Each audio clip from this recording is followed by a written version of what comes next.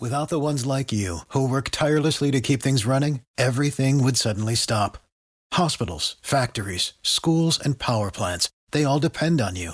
No matter the weather, emergency, or time of day, you're the ones who get it done. At Grainger, we're here for you with professional-grade industrial supplies. Count on real-time product availability and fast delivery. Call, click Grainger.com, or just stop by. Grainger, for the ones who get it done. This is the Sports Bash with Mike Gill on 97.3 ESPN. Now, live inside the Matt Black Kia Studios, here's Mike Gill.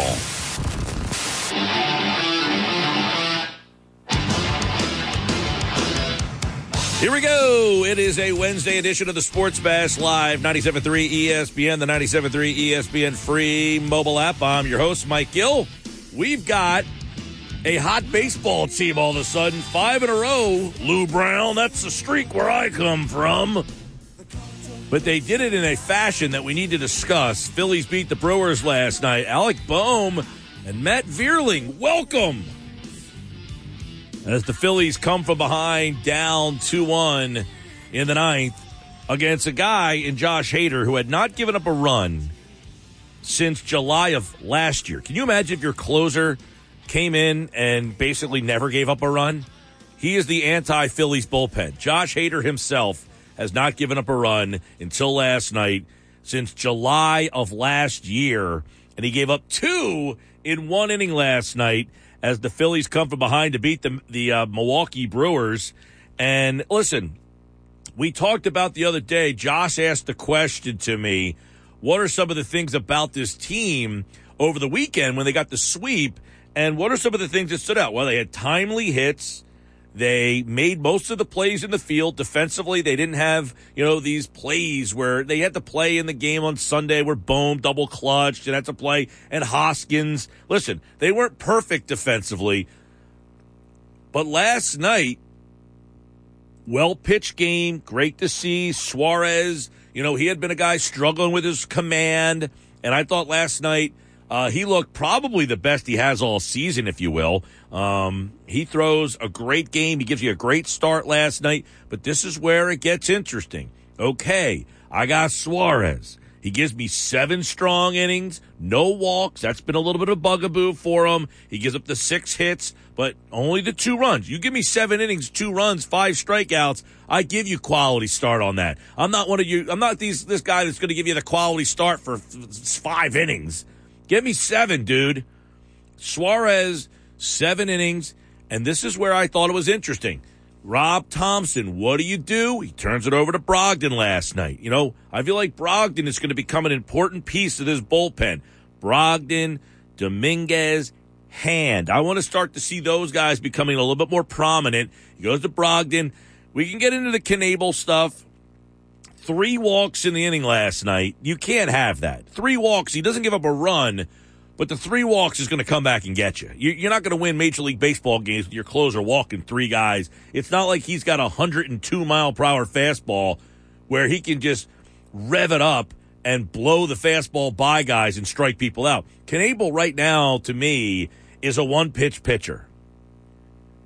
That curveball's not working. He's having a big-time problem with his command. He's having big-time problem with a secondary pitch. And he wiggled his way out last night, but there is a conversation to be had there. Couple things in the game. I thought, Hader, who of course comes in, and it's funny because Tom McCarthy, if you're watching the broadcast last night, said, hey, he hasn't given up a run all season long, and Ruben Amaro says, well, how about tonight? And you're thinking, yeah, okay. Every time you watch one of those Phillies games, when they're a little late, this was an 8 o'clock start because it's Central Time, a little different from when you're playing the Dodgers or the Padres or the Giants, and you get those 10 or 10:30 starts. But when it's late at night like that and you're on the road, you just feel like, nothing's going to go our way. And then, boom, last night, Boehm hits the homer. Vierling hits the homer. Hader gives up the 2 runs, something he hasn't done since July of last year. I mean, you're starting to feel like, okay, this Phillies team, maybe has a little different mojo all of a sudden. You heard, I'm sure some of you have saw if you're on social media, there's a manager's press conference after the game. Now, when they're on the road, they don't sit in the press conference room. He does it from, like, his office, wherever the office is, in the depths of what was Miller Park. I don't know what the hell it's called now. Like, do you know what it's called? Family First something or another? I have no idea. I'm going to look it up. It is some weird name. It's not Miller Park anymore. But he's in the depths of the stadium doing the interview in his office somewhere. American Family Field. Oh, I was close with the family. I had no idea. But you could audibly hear the Phillies players cheering and yelling and having some fun, something you never heard when Joe Girardi was in charge. You wonder if Girardi had these guys so militant and so scared that they just couldn't let it loose and let their hair down and play a little bit. Look, I'm not suggesting that Rob Thompson is the difference maker all of a sudden, but I definitely think that the team is playing a little different, and I think he manages the game a little bit differently. There's the old saying that the players in some ways reflect the coach or the manager, right? I agree with that. I definitely think the teams take on the personality so maybe of the guy in a little charge. Stiff. Phillies, by the way, they are now 10.5 back in the division. Mm-hmm.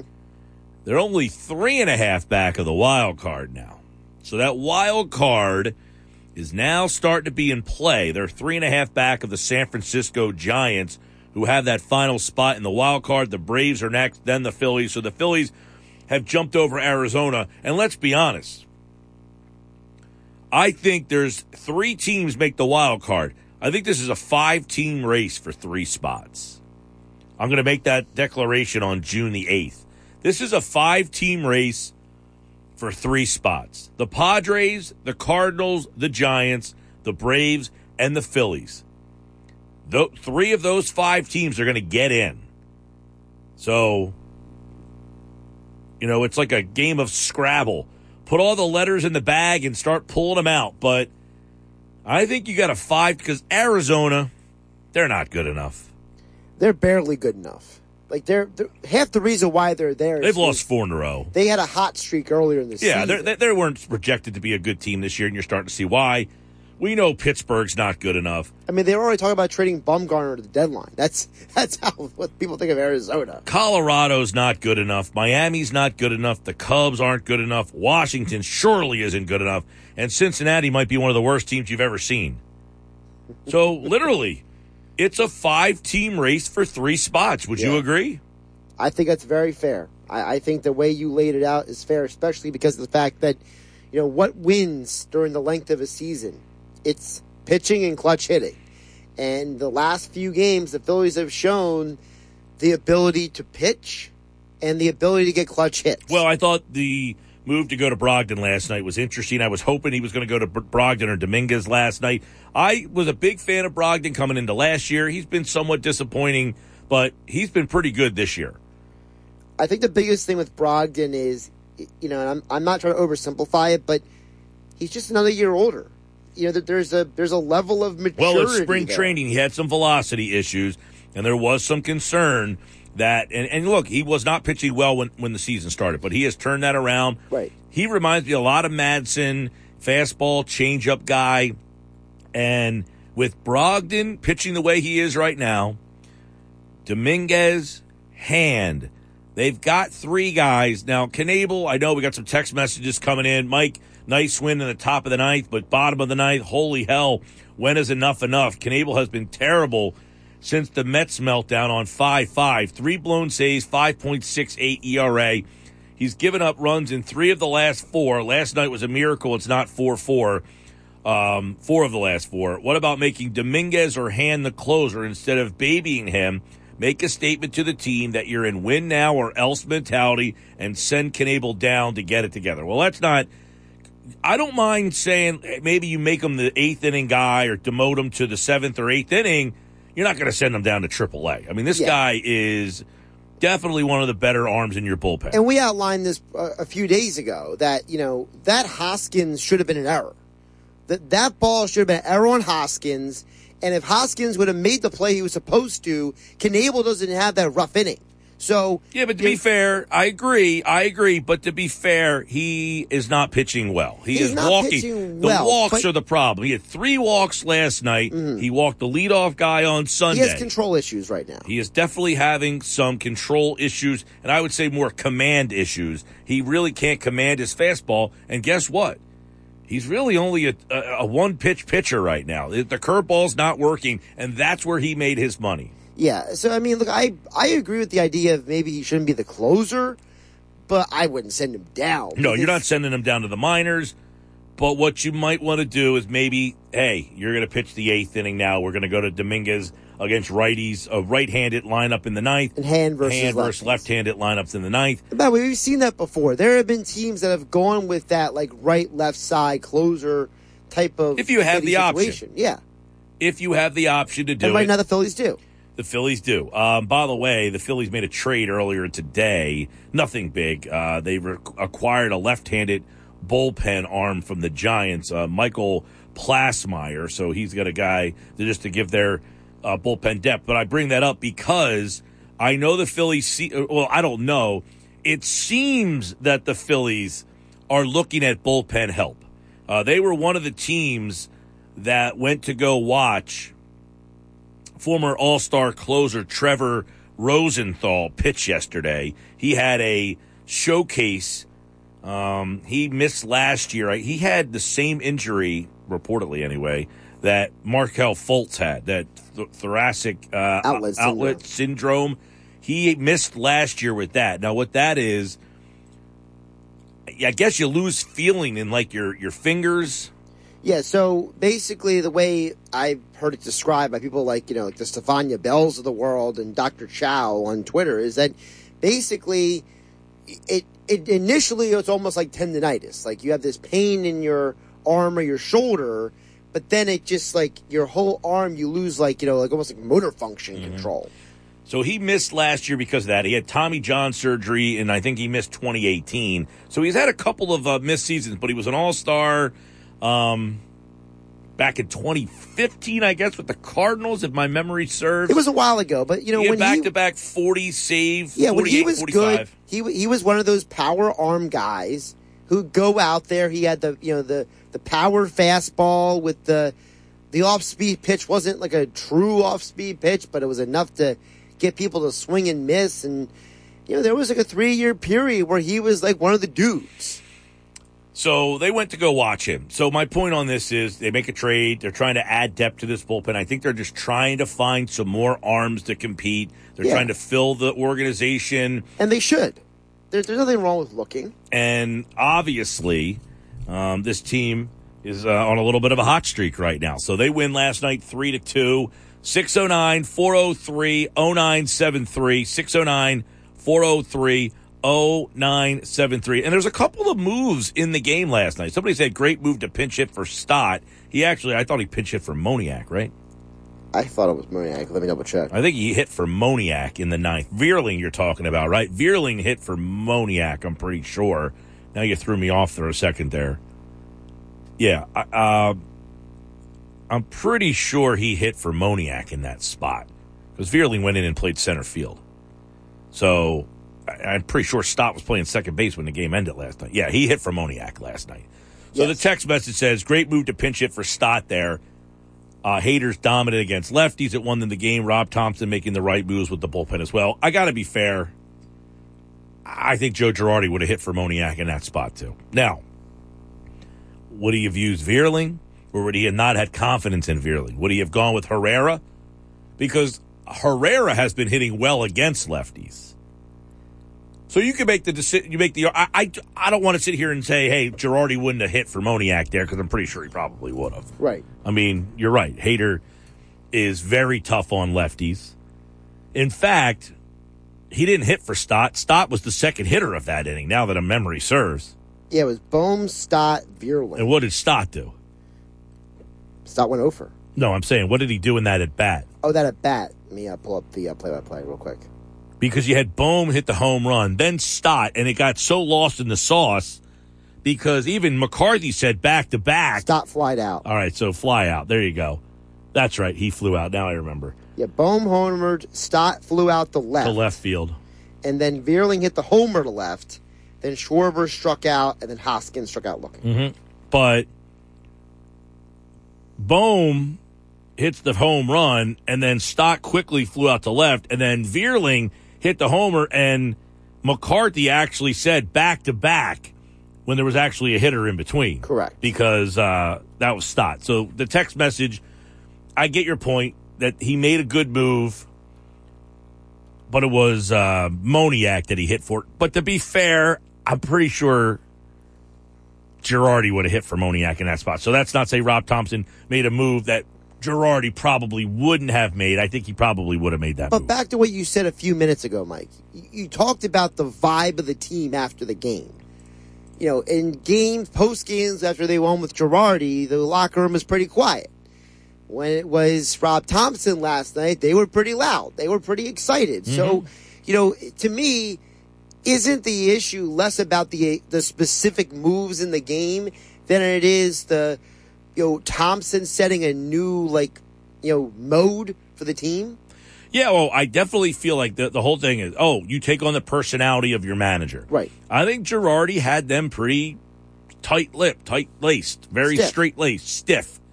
I think Rob Thompson's saying, hey, guys, have a little fun. Enjoy yourself. You won a ball game tonight. Have a little fun with that. Yeah.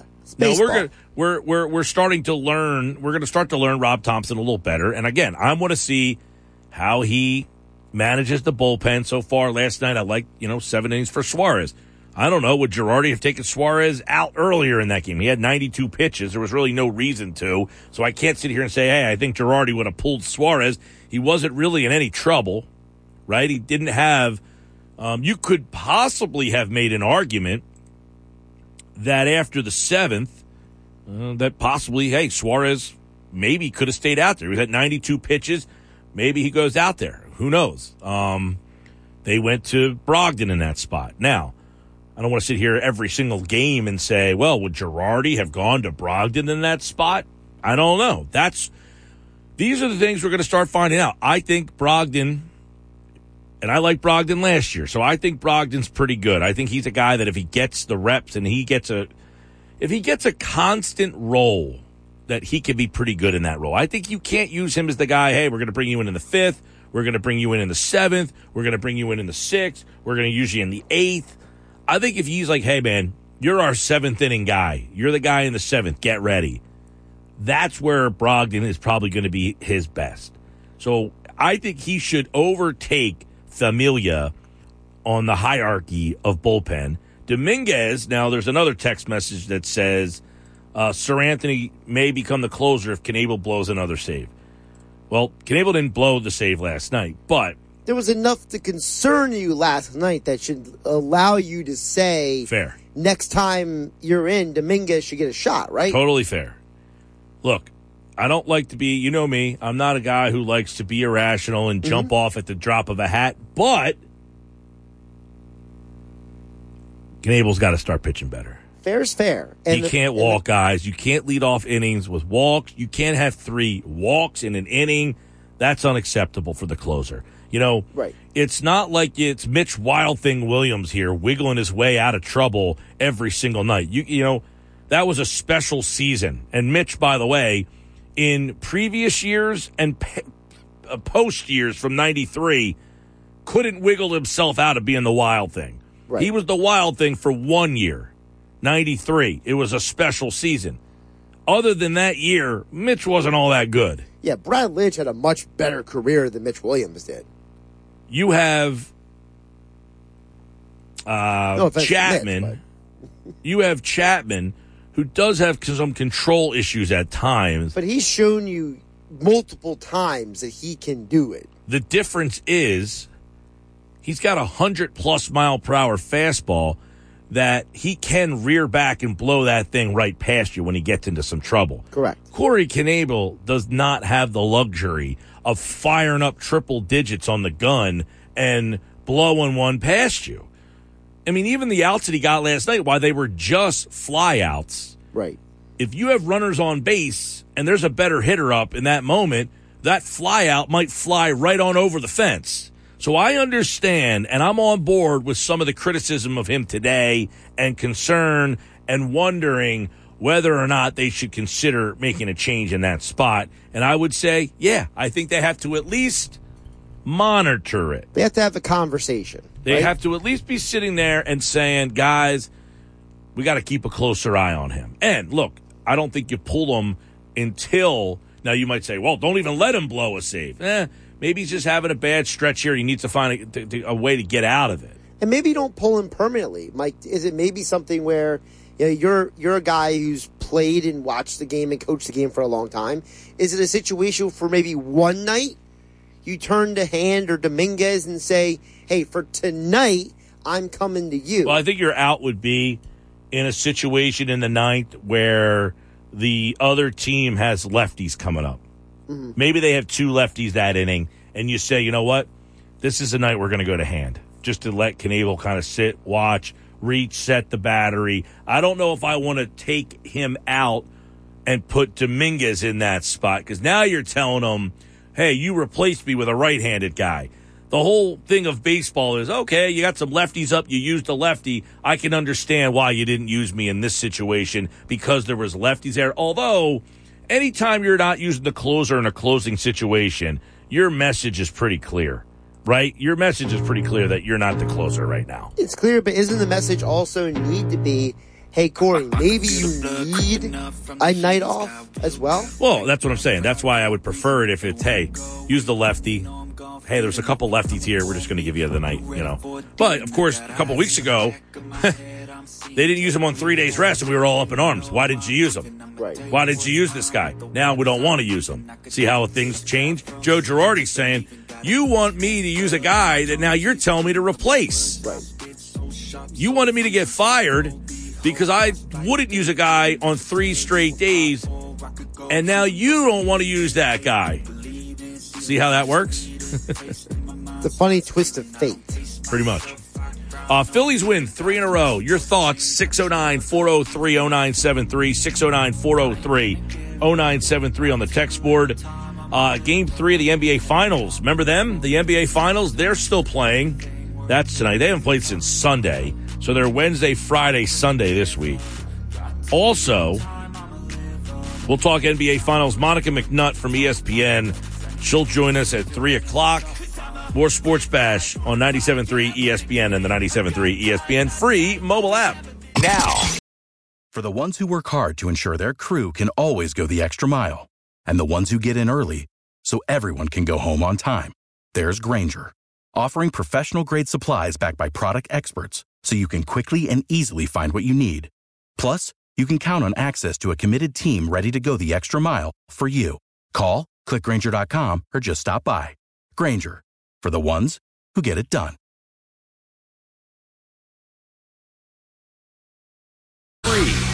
ESPN.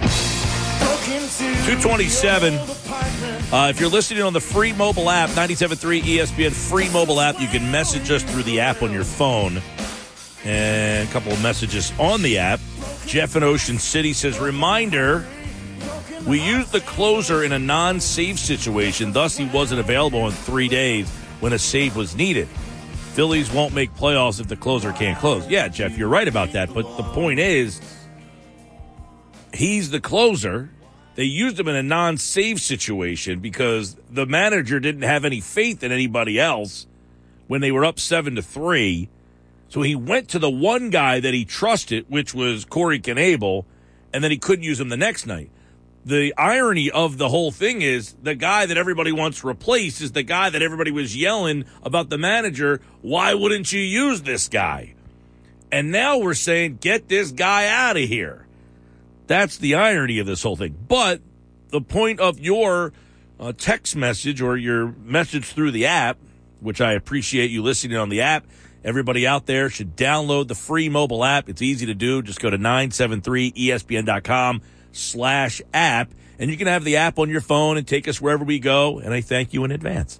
And you can message us through the app. But the point of your message that does make sense is if the Phillies can't find a closer, no, you're right. Look, in today's game, the bullpen is almost the most important thing in the game. You have to be able to get people out in those crunch time situations. in those high leverage spots, you have to be able to get people out. You know, the Milwaukee Brewers are an interesting team. You look at that team and you think, oh, why is this team in first place? Why are they a playoff team? What do they do that makes this team so special? You know, you look up and down that lineup and you're like, you know, all right, they've got a couple of, Yelich is really good. They're playing Andrew McCutchen pretty much every day. Kane's a pretty good player. He didn't play last night, but Kane's a pretty good player. But other than that, I mean, they don't have this lineup that you're like, oh, my God, look at this lineup here. But what they do is they pitch well, and they've got a good bullpen. I mean, Hader, when they have a lead, they just don't give up wins. They don't blow a game. And just think about all the games over the last 5 freaking years that the Phillies would have won if Josh Hader was their closer. My God, you'd be looking at a team that would have like 95 wins. Just think about that. Think about simply having a lead in the 9th inning and winning that game. Because, listen, the Milwaukee Brewers lineup is not better than the Phillies lineup. But a lot of teams in baseball, you know, football is a sport with a lot of parity. We see parity all over football, where the difference between a game on Sunday is typically a touchdown or less. The difference between being 8-9 and 9-8 is very small. Where the difference between even being 6-11 and 11-6 is very small. Baseball is very similar. Look at the scores of these Brewers games the last couple of weeks, their last couple series. 7-6, 3-1, 8-7, 4-3, 5-4, 6-4, 3-2. What do they all have in common? Almost every one of those games is a 1 or 2 run game, which means if you simply have someone who can get outs late in the game, you're probably 33-24 instead of where the Phillies are sitting right now. Why? Because they can't get those outs. They're not outs that they can get. The bullpen in today's game is simply one of the most important things in all of baseball. And right now, and I was doing some research on this last night, because the Phillies are looking at Trevor Rosenthal. And as I was writing the piece, I'm thinking, all right, so where's the Phillies bullpen in terms of where they sit in baseball, right? And believe it or not, their bullpen is actually middle of the pack. They're somewhere in the middle. There's bullpens that are actually worse than theirs, which is saying something. But their bullpen is actually in the middle of the pack. It's hard to find quality pitching in the bullpen. It's hard to find consistent bullpen work. And if the Phillies can just get to that point. Now, to go back to the whole conversation, it was from that text message that talked about if he can't close games. You're absolutely right. If he can't close games, we're talking about Corey Knebel. If he can't close games out. And look, this is coming up on a night where he didn't even blow the save. I mean, he wanted to, but he didn't. He tried his best, but it didn't happen. He tried and then decided to backtrack and win the game anyway? He definitely has to do a better job. There's no question about that. He has to be better. He definitely has to be. He can't be a negative for this team. They need the closer. We've seen this over the years. This has been a playoff team the last 4 years if they simply had someone to close games out. Right? Am I off base on that? You're not off base at all. I would guarantee you that in the last 4 years, let's go 40 years, because we'll include even Kapler's last year. There were points in time in Kapler's last year, and then the basic 3 years of Girardi, that if they just had reliable bullpen people, I'm going to give them another 6-10 wins on the season. Easy. I think you're being kind. I think you're being light on that. How many blown saves do they have the last? Well, last year they had 36. Okay. 36 out of 70. How many times have we said if they just cut that in half? Right. We're not even saying, like, give me 80% less. Yeah, give you 15 extra games. I mean, they're a playoff team. They're not just a playoff team.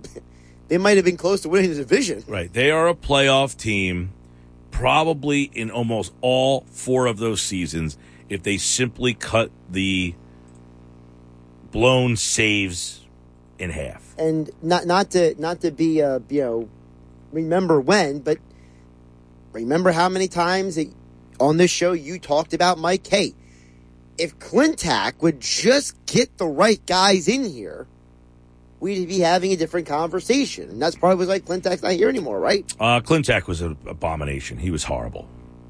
I would rank Clintack worse than Brian Colangelo in my estimation. In terms of impact made with an organization, they would be on the opposite end of the spectrum. Lack of impact.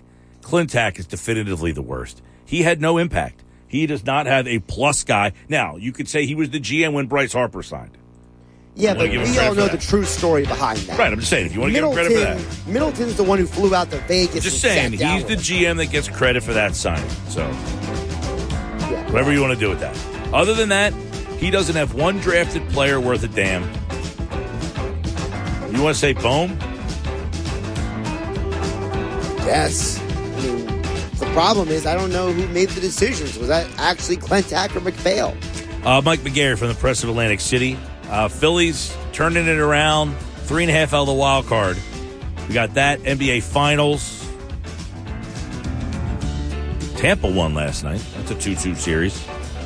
My guy Stamkos scored a goal last night. How about that? That's right. I got a chance to talk to John Forslund, who called the game last night on 97.3 ESPN Eastern Conference Finals. He'll be my guest on the Announcer Schedules podcast, which you can check out tomorrow morning. That'll drop. John Forslund. You know, he's the play-by-play guy for the Seattle Kraken.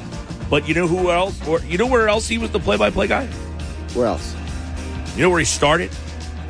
He was the voice of the Hartford Whalers. Wow. Went to Carolina. I was going to ask, did he go to Carolina with He did, and he told a story today. I'll give you a little insight on the podcast. He gave us a little story. When Hartford was moving, he was up for the Boston job. It was between him, Sean McDonough, and one other guy. And he went to Carolina, and then his contract with Carolina ended. He was offered the job with the Tampa Bay Lightning and decided to go with the Kraken. Wow. How about that? So that's John Forslund this week on the Announcer Schedule podcast. You can check that out. Apple Podcasts, Google Podcasts, Spotify, all that good stuff. CC, very intrigued. All right, more sports bash on the way. Mike McGarry from the Press of Atlantic City. Thoughts on the Phillies win last night? Are the Phillies turning things around? NBA Finals. We'll ask him the most iconic play in Philly history since he wasn't on the show yesterday. We'll get his take on that. I had a lot of people texting me last night. What about this play? What about this play? I said, no, I gave you my play. I gave you the most iconic play. It's the Brandon Graham strip sack, damn it. There's no argument here. McGarry next. Now, back to more. Without the ones like you, who work tirelessly to keep things running, everything would suddenly stop. Hospitals, factories, schools, and power plants, they all depend on you. No matter the weather, emergency, or time of day, you're the ones who get it done. At Grainger, we're here for you with professional-grade industrial supplies. Count on real-time product availability and fast delivery. Call, click Grainger.com, or just stop by. Grainger, for the ones who get it done. On 97.3 ESPN, South Jersey's sports leader. 242, Mike McGarry from the Press of Atlantic City. We'll be over at the ShopRite LPGA on Friday, over there in the LPGA Village behind McGettigan's 19th hole. We'll have to meet with McGarry maybe in person over there on Friday's show. But right now, Phillies have won 5 straight. What's the difference? Let's bring Mike McGarry in, get his thoughts. We saw a team last night down 2-1. You know, you get those late night games. Now, it wasn't a West Coast game, but it still felt a little late. You know, the environment in some of those road stadiums seems a little meh. And you're facing Hader. You felt, all right, this was a nice little run. And then Alec Bohm and Matt Vierling. Is the mojo changing for the Fightin' Phils there, Mike McGarry? Well, I don't know if it's changing, but it's headed in the right direction, right? Last night's win and certainly Sunday afternoon's win are the type of wins that make you say, hey, this team's got something going on. Maybe things are headed in this direction. Again, I would like to see a little more. I think I said on Monday, 2 of 3 in Milwaukee, 2 of 3 in Arizona, but they're headed in the right direction. I'd like to see an extended winning streak. As I wrote a couple of weeks ago, they haven't won 9 in a row since 2011. They haven't won double digits in a row since 2010. I would just like for the Phillies to do something to get, the area pumped up, get baseball back on everybody's mind on a daily basis. And so far with Sunday and last night, they've certainly taken a step in that direction. Let's see if they can do it again tonight. All right. So is that something, though, that we're seeing? You said I would like to see that. Is that something that they look like they're heading in that direction? Does it look like, hey, everybody's talking about the social media, Rob Thompson's talking to the media, and you hear them, celebrating in the background? Is the personality change? Is there something different? Are we seeing them give people a reason? Yeah, so far so good since the change, right? The change with Rob Thompson firing Girardi, that was everybody's cue to come in and take a second look at that, at the team, right? They say that you only get one chance to make first impression. Well, the Phillies are having a second chance to do that, and people kind of focused back in, said, hey, the Phillies have fired the manager. Let me see if it's going to make a difference. And so far, you can't argue with the results. He's 4-0, and they've won 5 in a row. And you know what is key to me, Mike, is just the younger players are coming through. You see Bryson Stott is hitting the ball better. He had his first Major League home run last Friday. He hit, he obviously had the game-winning home run on Sunday. Last night, Alec Boehm, hits a home run. Matt Vierling, another young player, hits a home run. Ranger Suarez, a young pitcher who had kind of struggled, went back to looking like the Ranger Suarez that we saw, last season. And I think, if you're going to talk about the overall success of the team, the ninth inning was great last night, obviously, but what Ranger Suarez did for 7 innings, if he can keep that bodes better, for the Phillies overall than just about anything else that happened last night. Yeah, a lot of people discussing, too.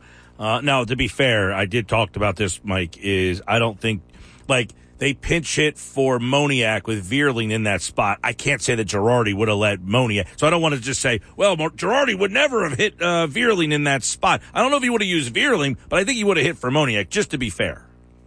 Yeah, and the other fair thing, you hear people now kind of saying, well, Girardi might not have played these young guys and stuff like that. I don't think that's true. Girardi. Well, part of it, Mike, is the injuries here. You lost Segura. You're almost forced into playing some of these guys. Exactly. And when they called Moniak up, Girardi benched Adubel Herrera right away, who was arguably the team's first or second best hitter at that point, and put Moniak right in there. And did say that he planned on playing in the bulk. Now, part of it was he said that he was going to play in the bulk, and then 2 days later didn't play him at all.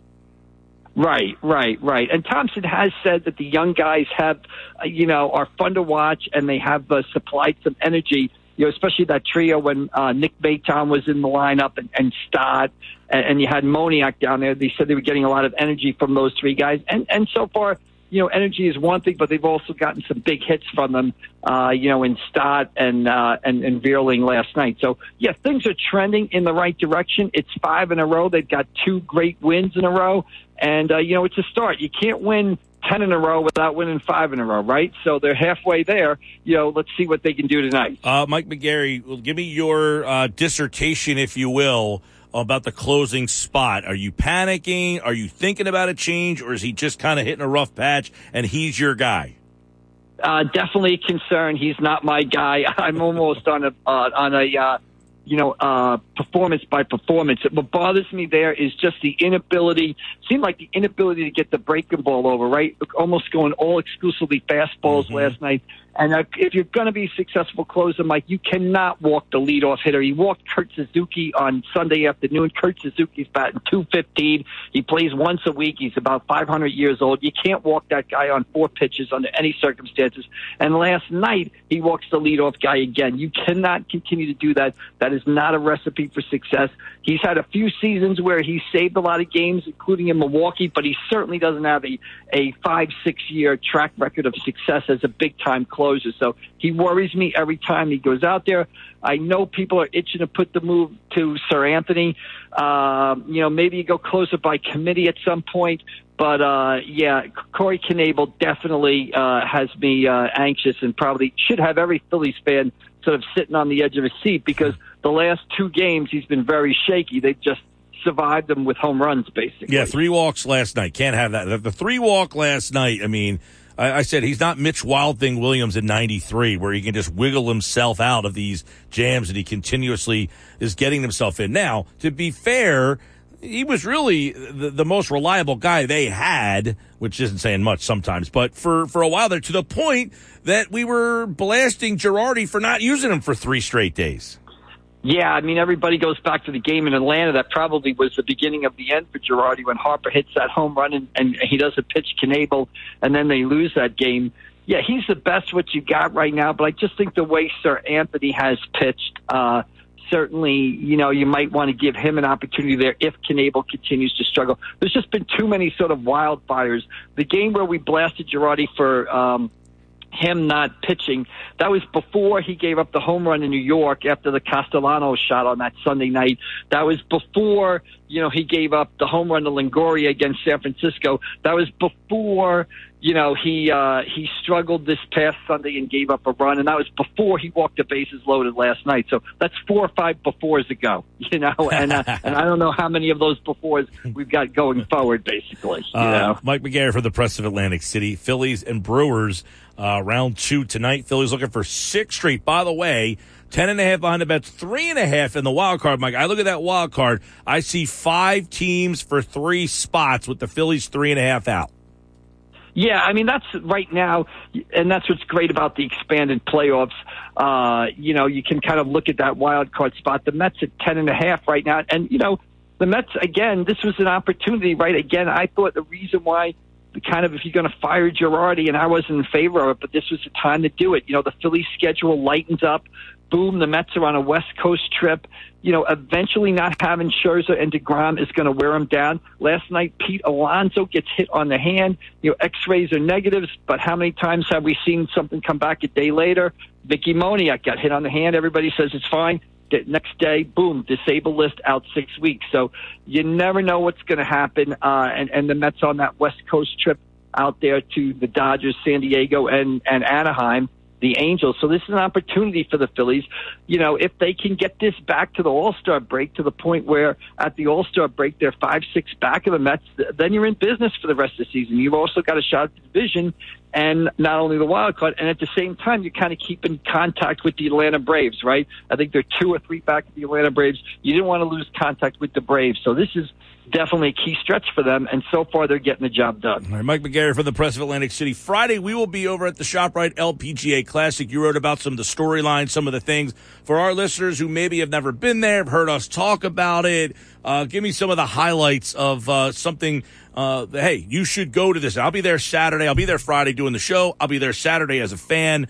Give me some of your storylines for the people who have never been there. Well, it's just a great event to go to. There's not many events in our area, right, or in this greater Atlantic City region that we say the world's best comes and plays. Well, you got the world's #1 player in Jin Young Ko out here at the ShopRite LPGA Classic this weekend at Seaview. 34 straight under par rounds earlier this year, the LPGA Player of the Year. You got Kari Webb, a Hall of Fame player out here, making her return to the LPGA Tour, one of the greatest players in women's golf history.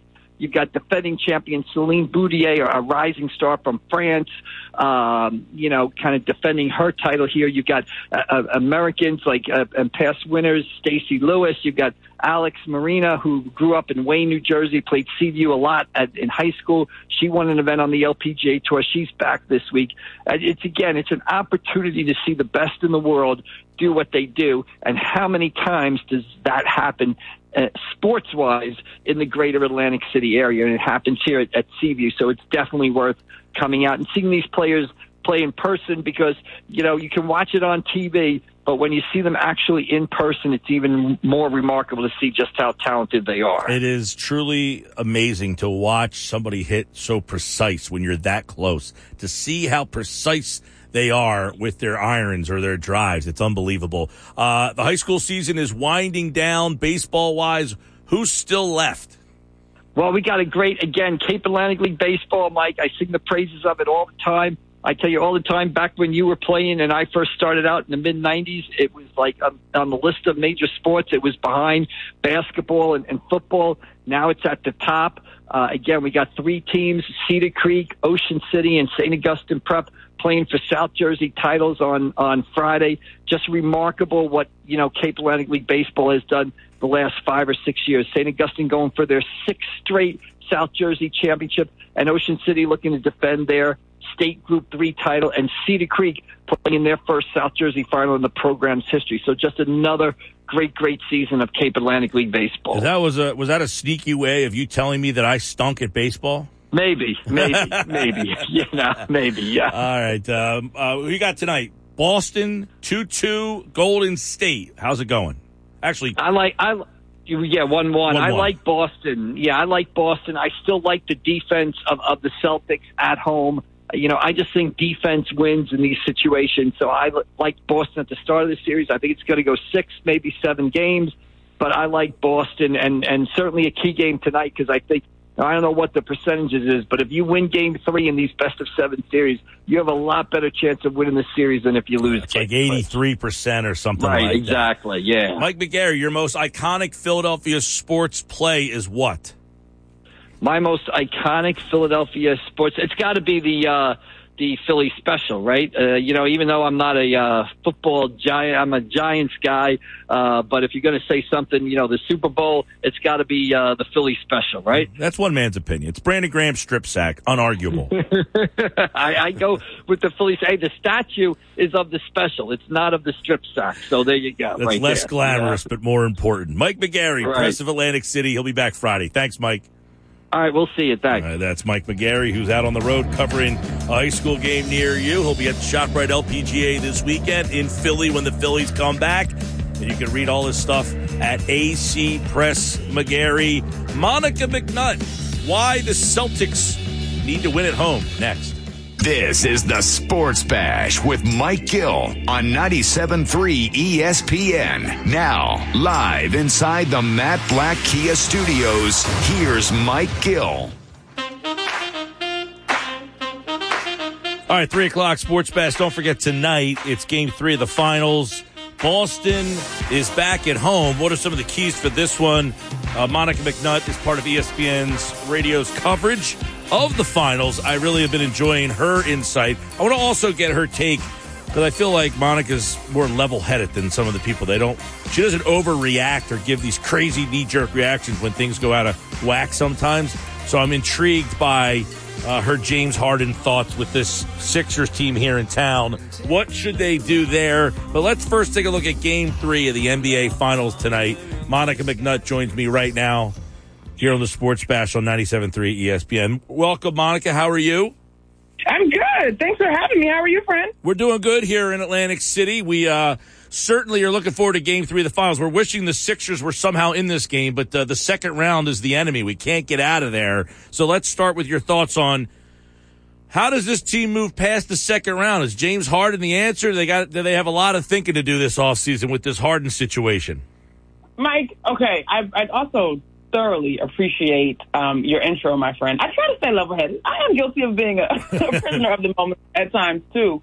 Here's my deal, and I've kind of said this as the whole thing with James Harden evolves. To me, he's still a solid third piece of a big three, right? And so if you got a guy that's going to give you double-digit assists and can keep a defense honest because he can get his three-point shooting percentages back up, I don't see how that hurts the combination of talent that you guys have in Philly. Now, if there is rift between leadership and Doc Rivers specifically, which may be loosely suggested based on some of the sound bites as the run came to an end last year, that's a whole nother ball of wax.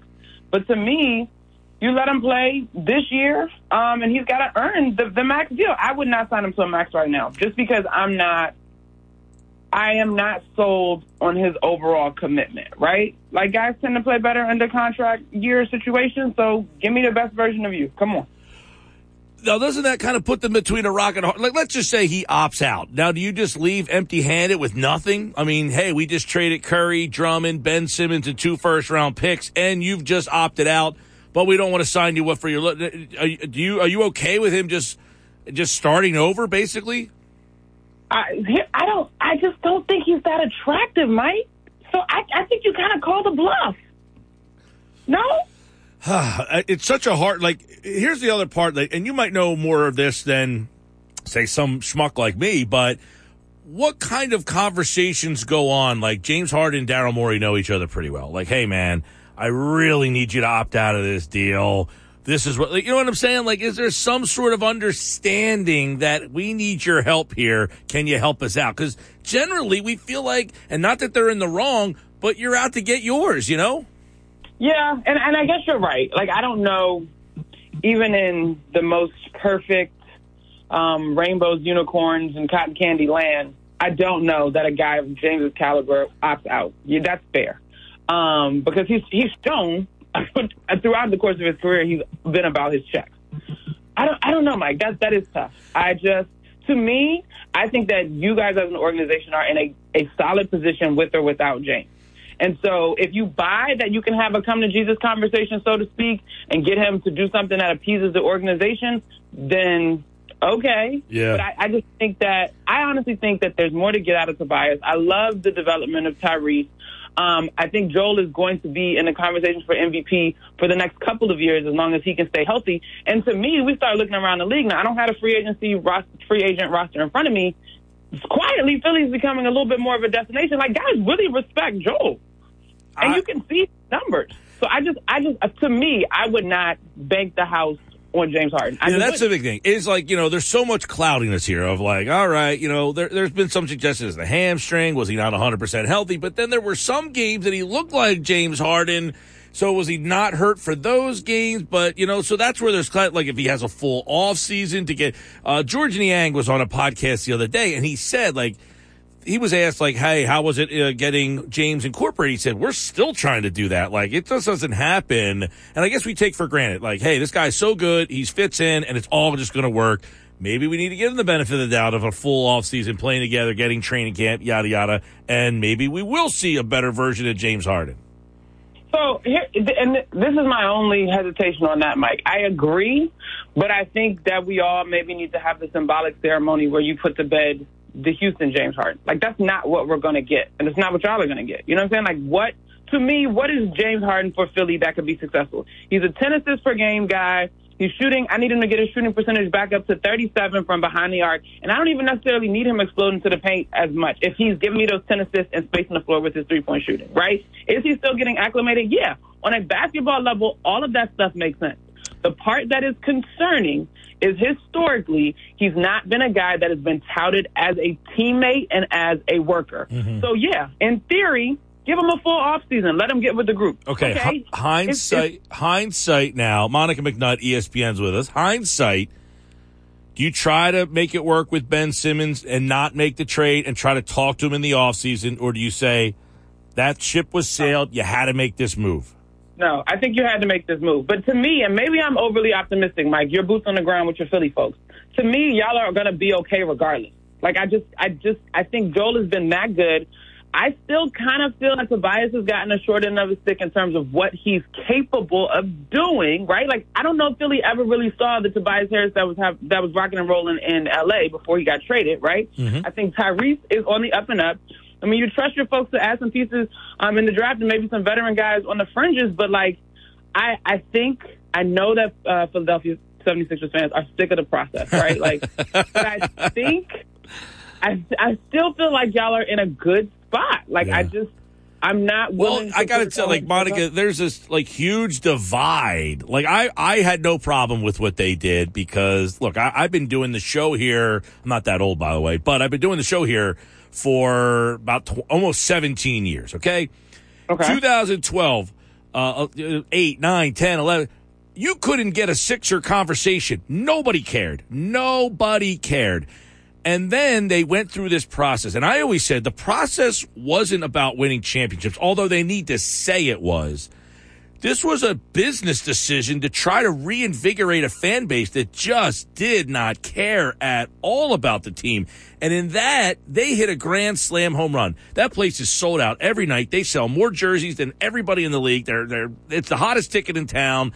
They're on national TV, and you guys talk about them like they're they're the top of every conversation. So the process put them at the tip of everybody's tongue. The fans act like a February Tuesday night game is a Sixers, like an Eagles Sunday football game. Like, they care about all 82 games. So mission accomplished. But that being said, for them not to be able to get out of the second round now in 2022, it's still disappointing that they haven't been able to get there. So now, look, go ahead. So, Mike, I'm going to toss this back at you, though, Mike. Like, before the trade, right, when Joel Embiid was securely, he finished the season, second in MVP voting. But anyway, when he was really carrying that team, and I know you had your friends, guys, Curry and all those guys that traded to Brooklyn were still there. Like, you don't think that some of that production can be duplicated from Joel Embiid minus those pieces?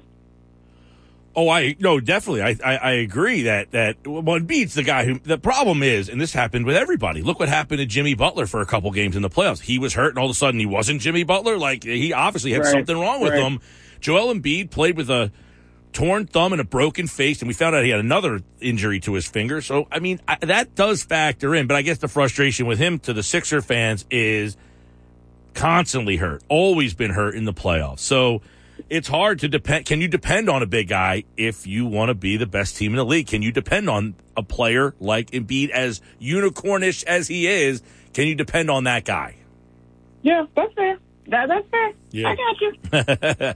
All right, Monica McNutt, I want to get your thoughts on the finals tonight because the Sixers aren't there, but the Celtics are. And these two teams have these parallels because Jason Tatum was the guy that was taken the night that Markelle Fultz got drafted number 1, and now he's in the finals, and the Sixers are watching them. So is Boston a little ahead of schedule for you? Boston is definitely a little ahead of schedule, especially with, and I know we've been clear, my colleagues and I have been clear to make the distinction first year and not rookie, because Ime Udoka has definitely earned and spent a lot of time in this league to earn his position. But, absolutely the Celtics are ahead of schedule. Bro, we want to, now when I say we, the collective sports consumption and conversation machine, we're discussing breaking up Jalen and Jason at the end of last year. In January they were talking about it.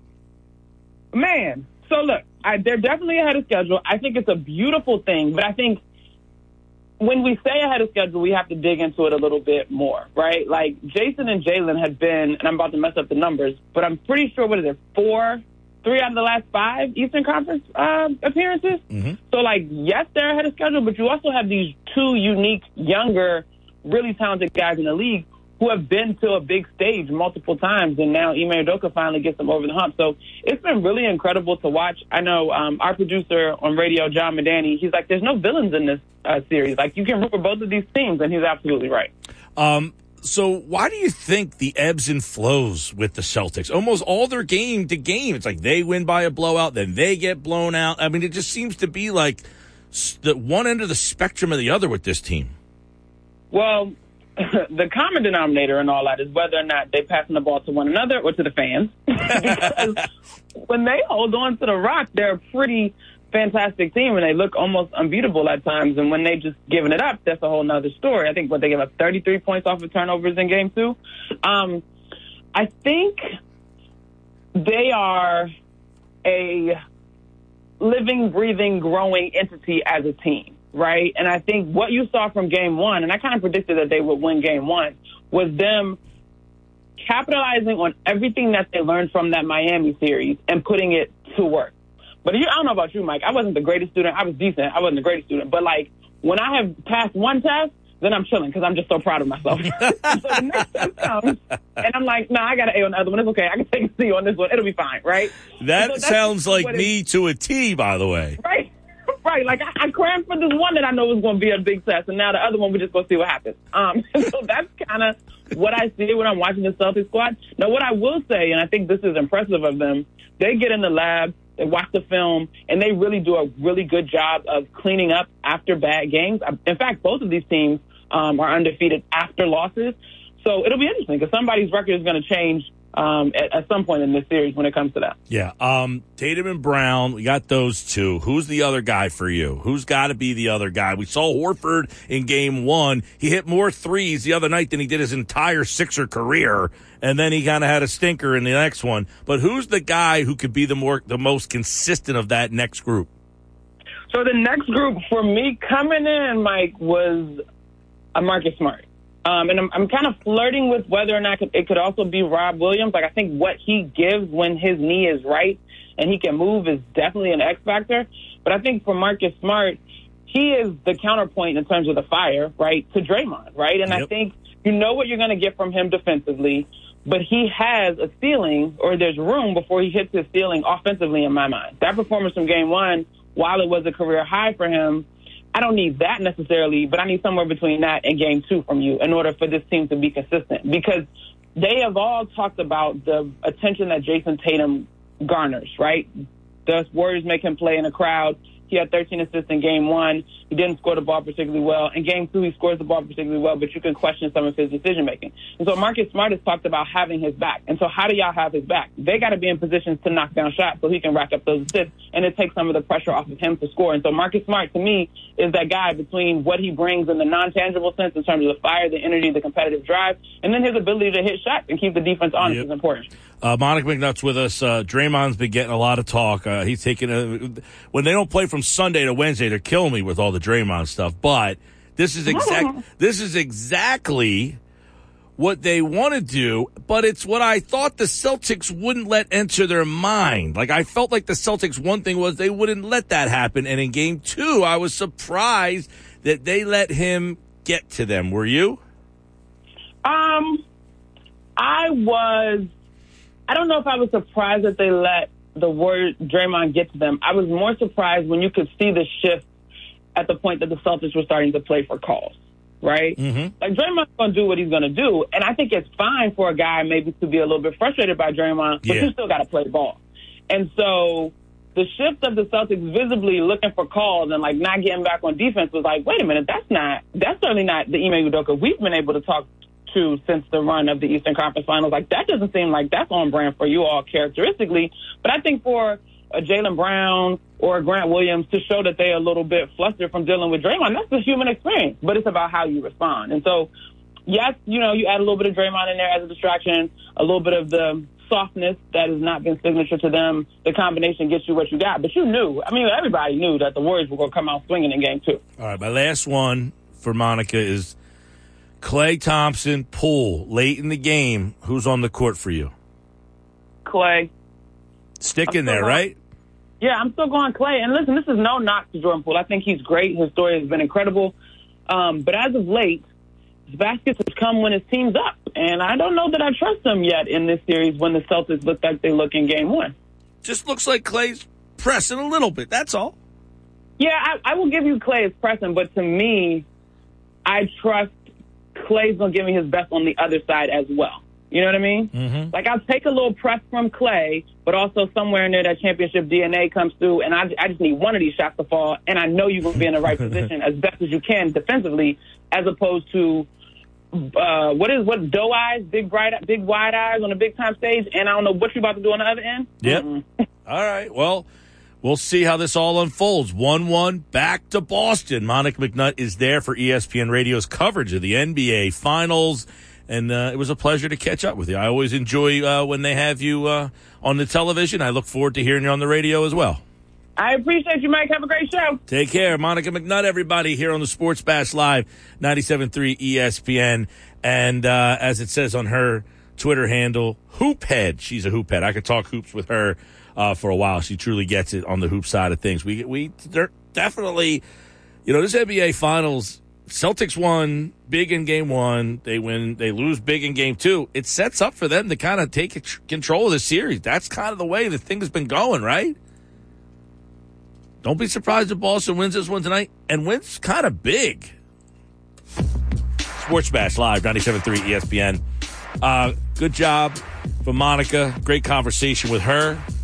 Rothstein on the other side from the Philadelphia City Cast. We'll get his take on the Phillies' recent success and the numbers You know, the NBA is talking about shortening the NBA season. Something I never thought I would hear. We'll get that. And the finals tonight, obviously, some betting stuff for the NBA game and the Phillies tonight as well. So we got all that on the other side, plus football at 4. The Eagles actually had OTA today, and the media was there, so we got a chance to see some stuff. So stick around. More Sports Bash on 97.3 ESPN and the 97.3 ESPN free mobile app. Now, back to more. Without the ones like you, who work tirelessly to keep things running, everything would suddenly stop. Hospitals, factories, schools, and power plants, they all depend on you. No matter the weather, emergency, or time of day, you're the ones who get it done. At Grainger, we're here for you with professional-grade industrial supplies. Count on real-time product availability and fast delivery. Call, click Grainger.com, or just stop by. Grainger, for the ones who get it done. Mike Gill on 97.3 ESPN, South Jersey's sports leader. 3:24, thanks to Monica McNutt. NBA Finals Game 3 tonight on 97.3 ESPN. Celtics, Warriors. We're at 1-1 in that series. Game 4 is on Friday.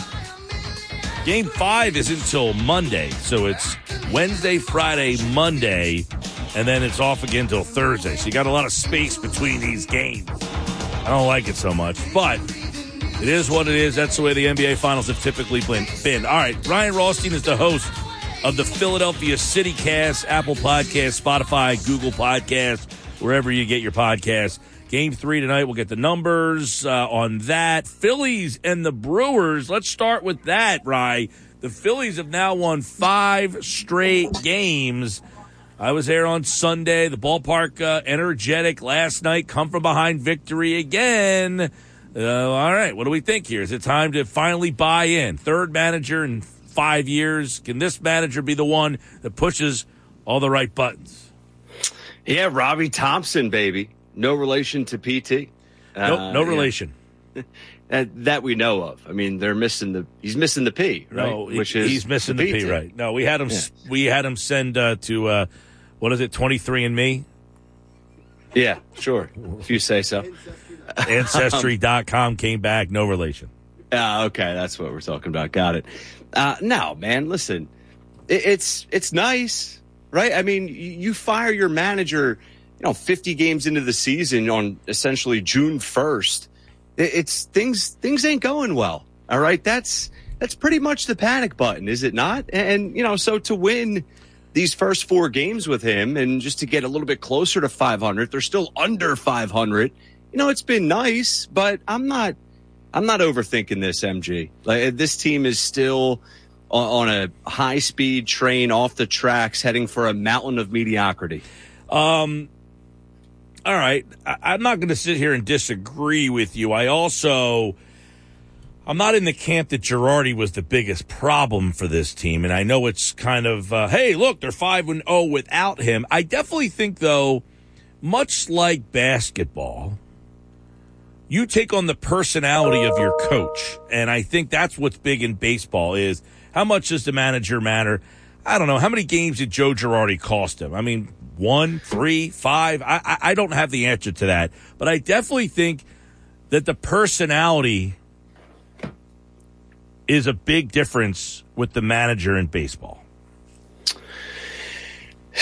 See, that's where I feel like we differ. I don't.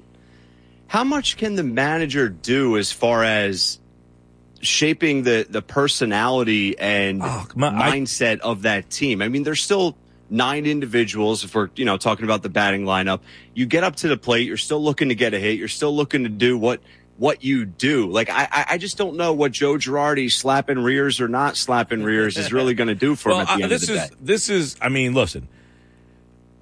Baseball is a confidence game. And the manager installing the confidence in each player. Does that mean you're going to get a hit every single time? I don't think so. No. But I try to grab as much positivity and confidence in every player that I can instead of just constantly harping on, you can't do this or you're not doing that or you can't do this. You got to block out that negative and harness your positive as much as possible so that when you go to the plate, you have positive thoughts. and that when you're in the field, you have positive thoughts. And that you sound like an Instagram motivational speaker right now. Well, I think that's important in baseball. Like being tight and wound up because you're afraid that the manager is going to ride you because of it is not a recipe for success. Now, you would say, well, he won a World Series in New York, maybe using the same tactic. Okay, maybe so. Was he a hard ass to that degree, Mike? I mean, you're making it sound like I don't know. Neither do I. But I definitely, in my opinion, I don't want to say he was a hard ass. I don't think he was a personable guy. It seems that there was a lot of communication problems. You know, maybe he wasn't talking to these guys there. I think Rob Thompson in the opening press conference made it clear. I want to talk to these guys. If they're having a bad day, I want to know why they're having a bad day. I don't want to be their friend, but I want to talk to them and let them know you can come talk to me. And I want to know, hey, man, how was your drive from Bucks County to the ballpark today? That kind of stuff. I think that matters. That's important. In baseball more than anything, because baseball, it's every day, and it is a rigor of confidence, man. It is, I don't get a hit 0 for 4. Oh, my God, what am I doing wrong? On 0 for 4, like that happens. But baseball players going 0 for 4 to them is like the end of the world's ending. And 0 for 4 can quickly become 0 for 4 can quickly become 0 for 6, 0 for 8, 0 for 12. And you're like, look at Mike Trout right now. Listen, I agree with all of the above, but I say this. That's baseball, and I know that's what you're sort of saying as well. These are grown men professionals at the highest level. I mean, how much coddling do they really need? I hear you and I agree with you, but at the end of the day, I don't know how much that's moving the needle, I think is the point of this conversation. Like, what's the bottom line between, hey, how was your ride from Bucks County versus not asking how the ride from Bucks County was? I just, at the end of the day, I don't think it means anything. Maybe right now it does, right, over the next couple of weeks. But in the long term, and that's what baseball is, that's what the game is, it's a marathon to the fullest definition. I don't see the impact. I don't see Girardi out and Rob Thompson, the hugger, in as the difference maker. I just don't see it. Well, there's a little bit of this involved, too, is how will Rob Thompson be different from Girardi in terms of the way he handles stuff? Last night, he goes to Brogdon in that spot. Would Girardi have gone to Brogdon there, or would he have said, hey, I have more faith in a guy like Familia because he's got more experience, so I'll go with Familia? I don't know. In a lot of these instances, now, I don't think Girardi would have had Moniak hit against Hader last night, a lefty-lefty. I think he probably would have hit for Moniak in that spot. But would he have gone to Vierling, a young guy, or would he have gone to a guy like Herrera, who's a lefty, but hits lefties better than Moniak does? I don't know. Here's something pretty interesting. Now, Joe Maddon was fired yesterday, right? He said, and this is kind of interesting, because Joe Maddon is known as what? Like an analytical guy, kind of almost like the guy who started this whole analytical thing. And he said this yesterday. He said, quote, "It's been kind of difficult overall. I'm into analytics, but not to the point where everybody wants to shove it down your throat. Real baseball people have felt somewhat impacted by all of this. You're unable to just go to the ballpark and have some fun and play baseball. It's too much controlled by the front offices these days." See, that it's the perfect quote for what I want to ask you, and just to the conversation here. Two-parter, if you will, but how many games can the manager in today's Major League Baseball, going off of that quote from Joe Maddon, knowing analytics and how much the general manager / front office is heavily involved in the day-to-day lineups, everything else, how many games can today's manager in Major League Baseball truly cost a team or win a team, however you want to phrase it? I don't think it's that many at all. And you talk about the culture. Like, I'll bring up basketball because you and I have had these debates for years. Basketball X's and O's, it's not as much impact as baseball, but basketball's impact on the locker room and managing personalities and all of those things that aren't intangibles, I think can have more of an impact. What are your thoughts? Oh, I've said for years, I think the NBA coach on a night-to-night loses very few games. But what I think their impact is setting the culture, what kind of personality that team has. You know, you have a lot of... I think they have more of an impact than a baseball manager in doing that. You have a lot of highly... Like in baseball, even though they get paid, in some instances, a lot of money, only the really, really, really super duper duper stars are making big money. A lot of guys on a baseball team are the minimum salary, the minor league guy. Basketball, you only have 12 guys, and most of them are making some money. So you have a lot. The NBA is way more of a players' league. In other words, if Mike Trout was in the NBA, he'd make the playoffs every single year. Yes. In baseball, just having Mike Trout means squidado, nothing. The basketball coach, like that's where Doc Rivers, he gets criticized, like, they're not doing this. That team would have been a mess this year if a coach didn't have that team together with the whole Ben Simmons thing. I agree with that. Right. So in baseball, it's really hard because... It is. I go back and forth on it, I'll be honest. You know my stance on coaches, but I am back and forth with this conversation a little bit. Right, because we all assume that if the coach makes this decision over that decision, that this decision was going to work because that one didn't. And that doesn't mean if you made that decision that decision was going to work. It just, you would have done something differently than the decision he made. And then you just assume that your decision would have worked out. Yeah. You know what I mean? It's like, hey, why didn't you pitch Knebel 3 days in a row? And now we're all saying you got to get Knebel out of there. I don't even want this guy. A week ago, you were arguing that he should have been the guy pitching 3 straight days, and now you want to remove him as the closer. Right, and I think it's interesting because with baseball, it's easier at the surface level to place blame on the manager. Like, okay, I'm the manager versus Mike Gill. I decide to go to reliever X. You decide to go to reliever Y. Reliever X throws a hanging curveball in the bottom of the 9th. Home run, team loses. Reliever Y throws a slider for strike 3, where it's like, well, if you didn't go to that guy, you don't lose the game. But it's never that simple in baseball. Right, because the analytics said to go to that guy because 73% of the time he's going to get a ground ball. Well, on the other 27% of the time, he gave up a home run. Where if you go to basketball, Doc Rivers makes a substitution. That guy is 1 of 5, right? He can miss a shot. He can make a turnover, but it's still not as tangible as far as cause and effect. Right. Look, I think the coach to me that has the most impact is football by far. They call every single play. They have a hand in every play. They call the play. Now, they don't execute the play, but they call the play. Basketball, there's not a whole lot of play calling going on in the NBA. I mean, by the time you're to the NBA, it's, roll out the ball one-on-one. Because I think you posted the Bradley Beal thing. I did. Which was awesome. He said, he goes, dude, there ain't nobody in college basketball that can even score 20 points a game. None of you guys can score. You all stink offensively. Right. Like, you got to play to win. Right. Yeah. Exactly. Like, stop playing for your stats because your stats stink. Yep. Play to win, not for your stats because your stats are no good. In other words, in the NBA, it's hard to say, I'm going to call a play for this one guy. Why? There's not enough guys that are talented enough that can score in the NBA in a one-on-one situation.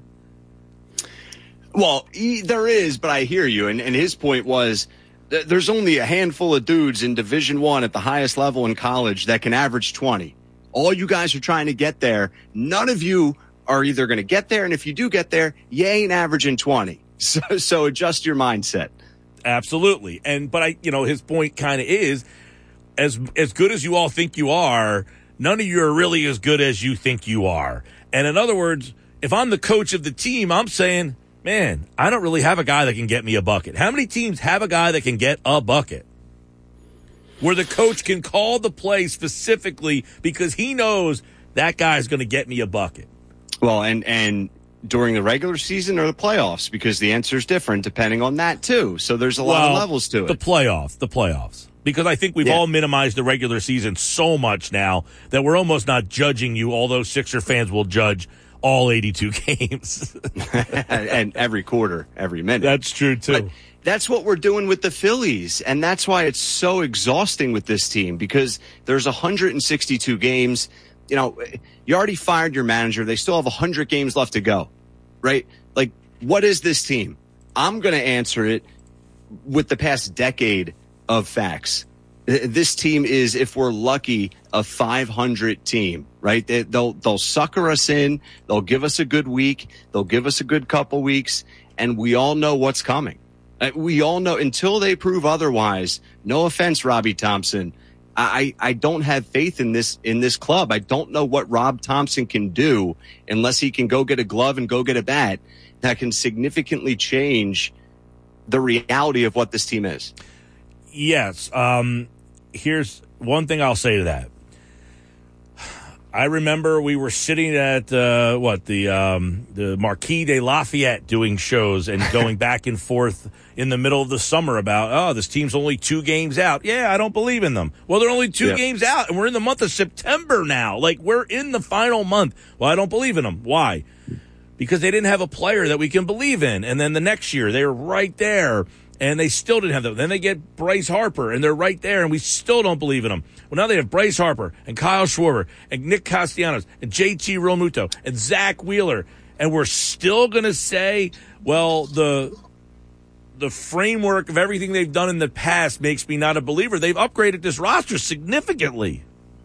I think us as Phillies fans should know better than almost any other fan base. You look at the World Series team. I mean, Matt Stairs, drank about 12 Bud Heavies before he hit that moonshot into the night. All right, it was just a bunch of Island of Misfit Toys, essentially. Maybe I'm exaggerating for the point. You look at the Roy Halladay team. That team was 8 times better.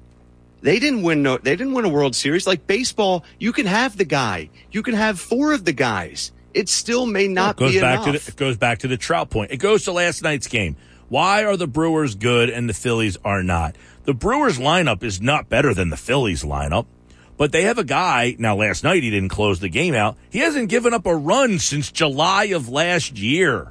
That's why they're good, because baseball is very much like the NFL, where a lot of these teams are very evenly matched, but they have a guy that in the 9th inning, if you have a 3-2 lead, you ain't losing that game. But if the Phillies have a 3-2 lead, it's a 50-50 proposition on whether or not they're going to close that game out. And that's the difference between a Brewers team that makes the playoffs and a Phillies team that's still trying to figure it out. But and that's what makes baseball so great is the NBA. If you have 3 of those guys, you're going to be playing on June 8th, right? In baseball, if you have 3 of those guys, it don't mean bleep. It don't matter who your manager is. It doesn't matter how many stars you have.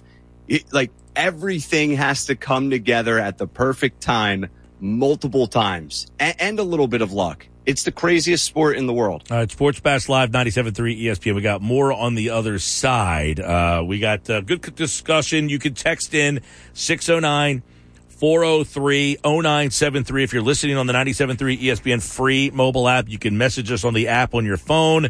And, baseball, basketball, how much do these coaches, managers mean? Is Rob Thompson making a difference for the Phillies right now? We got that. Plus, we're going to get into the NBA Finals tonight. We got betting stuff for the game, the Phillies game tonight. Which sport does the coach matter more? Baseball, basketball? You heard, I read that quote from Joe Madden and what he had to say about analytics right now. And he's an analytic guy, and he's even said it's gone too far. We'll get into all that and more coming back here on the Sports Bash. Now, back to the Sports Bash. For the ones who work hard to ensure their crew can always go the extra mile, and the ones who get in early so everyone can go home on time, there's Grainger, offering professional-grade supplies backed by product experts so you can quickly and easily find what you need. Plus, you can count on access to a committed team ready to go the extra mile for you. Call, click Grainger.com, or just stop by. Grainger, for the ones who get it done.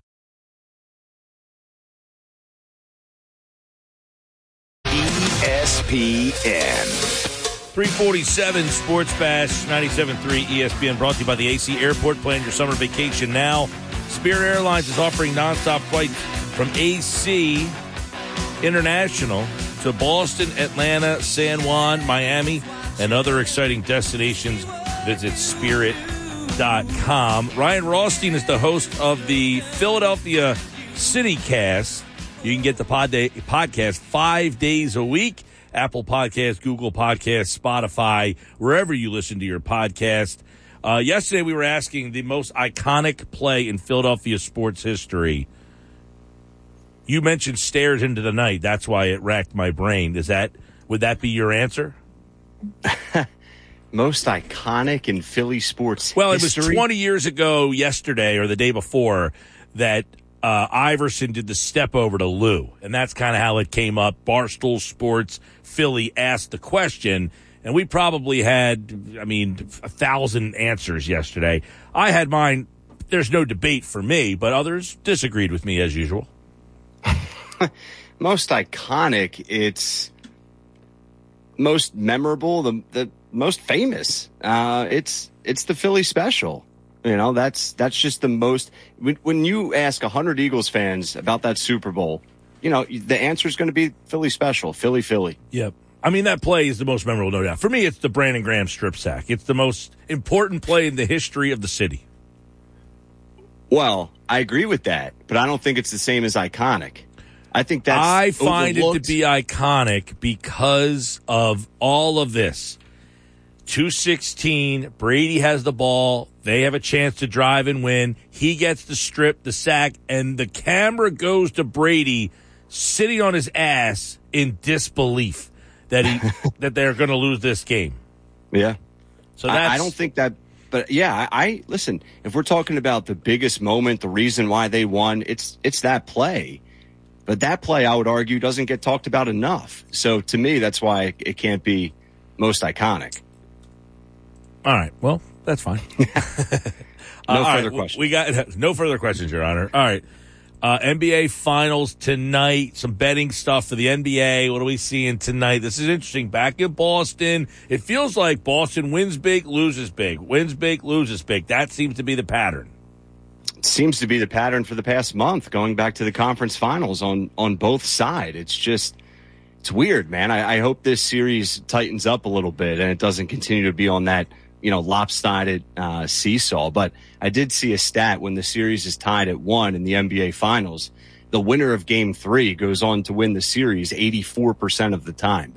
So, this is basically Game 7 here tonight if you want to go off that stat. Golden State's getting 3.5. And for me, picking the Warriors in 7, I feel good about taking the Warriors with the points, but I'll throw a player prop out there. Steph Curry at Bet Rivers, 4.5 threes made, priced at plus 105. He's gone over that in both of these games. I'm riding that until he proves otherwise, Mike. 4.5 threes. Yeah, 6 in the first quarter in Game 1. Yeah. I feel like there's got to be a night, though, where he just doesn't shoot it well. Does there? I don't know. No, I guess not. You're right. I guess he doesn't have to not shoot it well. I just feel like because Boston, go ahead, like the seesaw, I feel like Boston has the big game tonight. We talked about it last time. Oh, this is the game for Boston to kind of get on the road, Game 1, and they didn't win the game on the road. They won handily. Now it comes back here, and it's like, well, they lost bad, and everybody's talking about, the thing has kind of shifted. This has been the Boston whole playoff run. Yeah, it has. I feel like they do better when they're getting overlooked, when they're the dog, right? Like they're going into Golden State Game 1, and that's the game that they steal. It's the Al Horford game. He follows that up with a 2-point performance in Game 2. My goodness. How does that happen? But you're right. Experience versus energy, for lack of a better way to phrase that. Yeah, and you get the whole Draymond thing. Like we were talking, I guess, before the series, like, I don't think Draymond will get in Boston's head. Boston's a tough team, and I didn't think they would allow that to happen. Well, they let it happen, all right. Game 2, that was the whole story. Yeah, no, it was, and that's why he's so pivotal to that Golden State team and their success. Like just by doing that, by getting he's in between their the version of Rodman for the Bulls. Absolutely, and he's an all-timer at that. I put him right up there with Rodman. I think, the Tatum-Brown thing, they were so good in the first half. They went away in the second half. I don't know that Boston – I had Boston in 7 winning this thing. It's like they haven't had that same third guy. It's like a different guy all the time. And that's why I feel like they have these ebbs and flows of they win big, they lose big, they win big, they lose big, because they're depending on a different third guy, or I don't know that depending is not the right word. They're just getting a different third guy. I think that can be argued as a positive. I mean, Jason Tatum has 12 points in game 1. Al Horford, comes out of nowhere. They win that game. I feel like the Warriors, they have depth. They have Poole, Wiggins, Green, Clay. Clay Thompson's the X factor, right? He was terrible in game 2. Terrible. All right. I feel like so much pressure is on Steph Curry. And as you mentioned, maybe he does have an off night coming. Clay is going to have to step up. Not Poole, not Wiggins, Clay Thompson.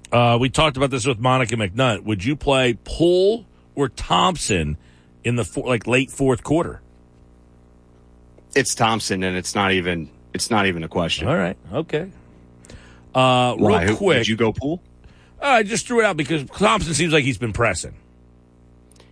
Yeah, listen, I agree. I don't think he's himself. He's pressing, but he's been there. I would to make a big shot if the game was on the line. All right, Sports Bash Live, 97.3 ESPN. Boston, Golden State tonight. You can hear the game on 97.3 ESPN. You got any baseball Phillies numbers for tonight you like? I took the under at Bet Rivers. It was set at 8. I see another lower scoring game, especially with both these pitchers on the mound. I want to ride the Phillies, but as you said with Steph, I just feel like their night's coming here. You got Nola and Adrian Hauser going for the brouhahas tonight. You like the under in that one. Nola's actually been pitched well. Nola's whip is 0.93 now. I saw that. Yeah, it's actually in my notes. 3.92 ERA, 0.93 whip. He went 7 scoreless on April 24th against Milwaukee. All right, that's tonight. Brewers and Phillies back in action. Got NBA Finals. Game number 3. You can hear it tonight on 97.3 ESPN. For more betting tips, numbers on the NBA Finals and the Phillies, check out the Philadelphia City Cast with Ryan Rothstein at Wise Rye on Twitter. And, of course, we'll have a preview of Game 4 on Friday on the Sports Bash Live on 97.3 ESPN. All right, man. We'll talk to you then. All right, man. Thanks. All right, download the podcast, Apple Podcasts, Google Podcasts, Spotify, wherever you get your podcast, the Philadelphia CityCast, if you like what you hear from Rye. Those Joe Madden comments, I want to bring them up a little bit later on in the show because I think it's a very interesting point that he makes.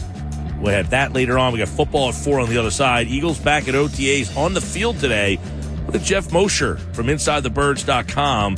See at the OTAs. He explains to us coming up next here, football at 4, 97.3 ESPN.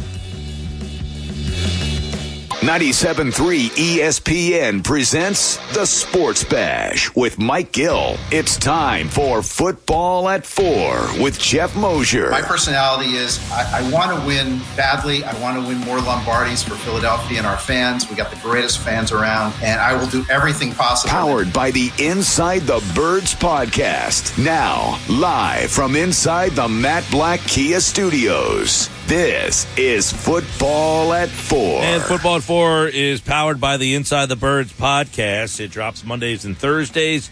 Check out the Inside the Birds podcast wherever you get your podcasts. And, of course, Jeff Mosher is with me today for another edition of Football at 4. The Eagles back in action as the Birds taking flight over at the NovaCare Complex. We know the start of training camp July the 26th, so we saw the Eagles on the field today. It's good to, I guess this is it, right? This is the final couple days before they pack it in for good, right? Yeah, today is, I guess, their last camp practice, and then they're gone after tomorrow. So it's going to be quite a while. A lot of time in between. And I think the word action today is a pretty liberal use of the word based on what I saw. for about an hour and 10 minutes. All right, so let's go there. What was going on up there today? What were some of the things that you were able to kind of watch and kind of take in up at NovaCare this afternoon? So the practice started about 10 to 1 and ended right around 2:05. But I would say there was nothing close to like a 7-on-7 or something that we would ordinarily be excited about until about 10 minutes to 2. So I would tell you there were probably 10 to 15 minutes and I'm probably being generous there, of 7-on-7s. The rest was warm-ups, special teams drills, individual position stuff. So, for example, I happen to be standing near the wide receivers. And, oh, by the way, there were a ton of people not there that you would hope to see. No A.J. Brown, no Devontae Smith. I don't think Dallas Goedert was there. Jalen Reagor wasn't there. Lane Johnson wasn't there. Didn't see Nakobe Dean. I don't think I saw Jordan Davis. I mean, there's just I don't understand what's going on, like how this passes for practice anymore. But I guess I'm starting to have my first get off my lawn moments covering this team. So. So yeah, I was watching a couple of receivers do drill. They were doing different types of drills, like comeback drills, and things using pads and things like getting around blockers. But it was just that the wide receiver group consisted mainly of, I guess, Quez Watkins, Zach Pascal, John Hightower, Greg Ward, and then a couple of the the Britton Covey guy and some guys you've never heard of before. Right. So you're at the point where you're like, what are they even doing out here? Yeah. That's fair. That is absolutely fair. And the funny thing is, like, right before they go to 7-on-7s, 45, 55 minutes later, after the start of practice, Sirianni calls the team together. They're all standing in a circle, and it's hard to hear him. It was some kind of competitive game that he had them playing, right? That the 7-on-7s were, I guess, maybe a point system or whatever. So it almost made it seem like there was some drama building. He's got the whole team in a circle. You hear him say something, Jalen Hurts this, something but that. So maybe he was dividing teams or whatever he was doing. And then they broke for the 7-on-7s, and it was literally like normal 7-on-7. I mean, I'm sure that they felt it was competitive, but compared to what I'm used to, certainly not. Anything different. So what are some of the things that you were already used to? Like, what was one of these OTAs generally like, as opposed to what you're seeing? Yeah, you get there's about 10 minutes of warm-ups generally, right? You might see some special teams work, the punt return, the kick return that they were doing, the coverage units, things like that. Then you divide into your position groups, which, again, they did all this, but they just did it for so long. What I didn't see was wide receivers versus corners, right? Offensive linemen versus defensive linemen. Other, like, more competitive type drills that you would see in training. I mean, you would see those one-on-ones between receivers and corners for 15, 20 minutes, right? You would see the one-on-ones between the linemen and the offensive and defensive linemen, and they haven't been doing that, or at least they didn't do that today.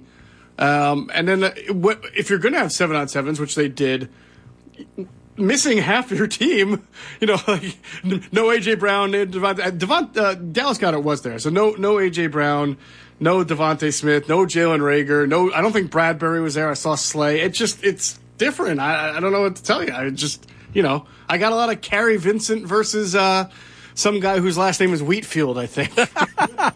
I'm not lying. There's a receiver there named somebody Wheatfield. I guess asking if the most important guy was there is Jalen Hurts. Was he there? And is he a guy that, you zoned in on with the lack of activity? But, hey, there's Jalen Hurts. I want to check him out. Yeah, he was there. I watched him throw 5 or 6 passes. Looked pretty decent. He had one of them across the middle that was to Covey, Britton Covey, the unrestricted free agent guy. Covey kind of got banged up a little. I don't want to say hit hard, but there was contact. So he didn't make the catch. The ball went in the air, and Davion Taylor picked it off and started to run it back. That was probably the most exciting thing to happen. I left like 5 minutes before the official ending, so maybe something happened after that. But that was about it. Yeah, on the first snap, Mike, this was what caught my attention. First snap of 7-on-7s, Jalen Hurts takes the snap, looking at the field, nobody really open, And why would there be when somebody Wheatfield and somebody, well, all these guys I've never heard of. Because I did see somebody tweet that James Bradbury got beat on a play today, so he had to have been out there. Oh, maybe he was there. Okay, listen, it's hard to keep track of every single person there. Fair. But so on the first snap, he takes the ball, no one's really open, so he rolls to his right to complete a pass along the right sideline, which is fine in itself. But my thought process is it's 7-on-7. There's no defensive lineman. There's no pass rush. You can literally stand in the pocket for 35 seconds if you want to and just wait for somebody to shake and get open and complete a pass there. So I think, like, if you're Jalen Hurts and you know that you're trying to work more on staying in the pocket, not leaving why would you even be tempted to roll to your right to complete a pass instead of just staying in the pocket every single time? No one's going to hit you. Mm-hmm. But I don't know. I also don't know what the play call was and what the design of the route was. It stuck out to me that when you have all the time in the world and no one rushing you, and you know that that's what, something that you should work on, you should just do everything you can to stay there, even if it takes 30 seconds. Right, because just to clear up, I did see a tweet from Brandon Lee Galton who says Qued Watkins roasted James Bradbury for another deep touchdown throw by Hurts. The tweet before that was Hurts deep bomb touchdown to John Hightower, who's had a good practice. Anthony Harris and Avonte Maddox trailed the coverage. Hightower celebrates, yada, yada. But nice. Hurts must have happened after I walked with out. a couple of deep throws. But the theme of this afterwards, and I guess Sirianni had spoken recently here, Dallas Goedert saying Hurts is definitely getting the ball out faster, making quicker decisions. And Sirianni also said that he has acknowledged that the ball is definitely coming out quicker from Jalen Hurts. Well, that's a good thing, and it should. It's his second full year in that offense. And, again, I would have liked to have seen his receivers were going to be with him there. But that's not my call. So, well, yeah, A.J. Brown, you would think, hey, I just got traded here. My buddy's at practice. Maybe I'll show up. This isn't but I don't want to make this like he's going out getting sconces, and that's why he's not there. I'm certainly not coming down on the players. It's not, I'd be shocked if it wasn't that they were told, this is your day off, or this is your maintenance day, or this is your day to work with the weight staff, whatever it is. But it's just really shocking to me how much things have changed for the Eagles. So sometimes you say, well, this is no contact at training camp is absolutely a league-wide thing. There's no question about it. You see it very, all over the league. But as far as I know, the Eagles and Bengals are the only teams in the NFL that are taking such few OTA days that are allotted to them. You're allotted X number, and the Eagles have said, and the Bengals have said, no thanks, we're just going to do fewer days, right, and then get the guys out of here sooner. Mm-hmm. And I'm telling you, you know how long I've been doing in this business, Mike, same thing with you. I bet you have never come across a coach at any level, right, any sport, any level, who said, I would rather have less time to work with my team. It's just, and I'm not, I know this sounds critical. I'm not. I'm basically saying this is culture shock for someone who's covered the league as long as I have on how right, because it's like if the league is giving you an opportunity to be out there, most of these coaches are taking it. There was a team that just got banged again. I forget who it was. It's usually the Ravens, but I don't think it was for violating. I think it was the Bears who violated the rules of practice. I think they were over practicing, which I don't want to say makes sense, but they have a whole new coaching staff, right? So you get why some of those teams are trying to bend the rules a little bit. The Eagles, it's not like this coaching staff is 10 years in with 3 Super Bowls either. So I'm sure it's all sports science related and sports science driven, and that's fine. Analytics may play a role in it too. I'm just so unaccustomed to it. And there is a part of me that says, how can you,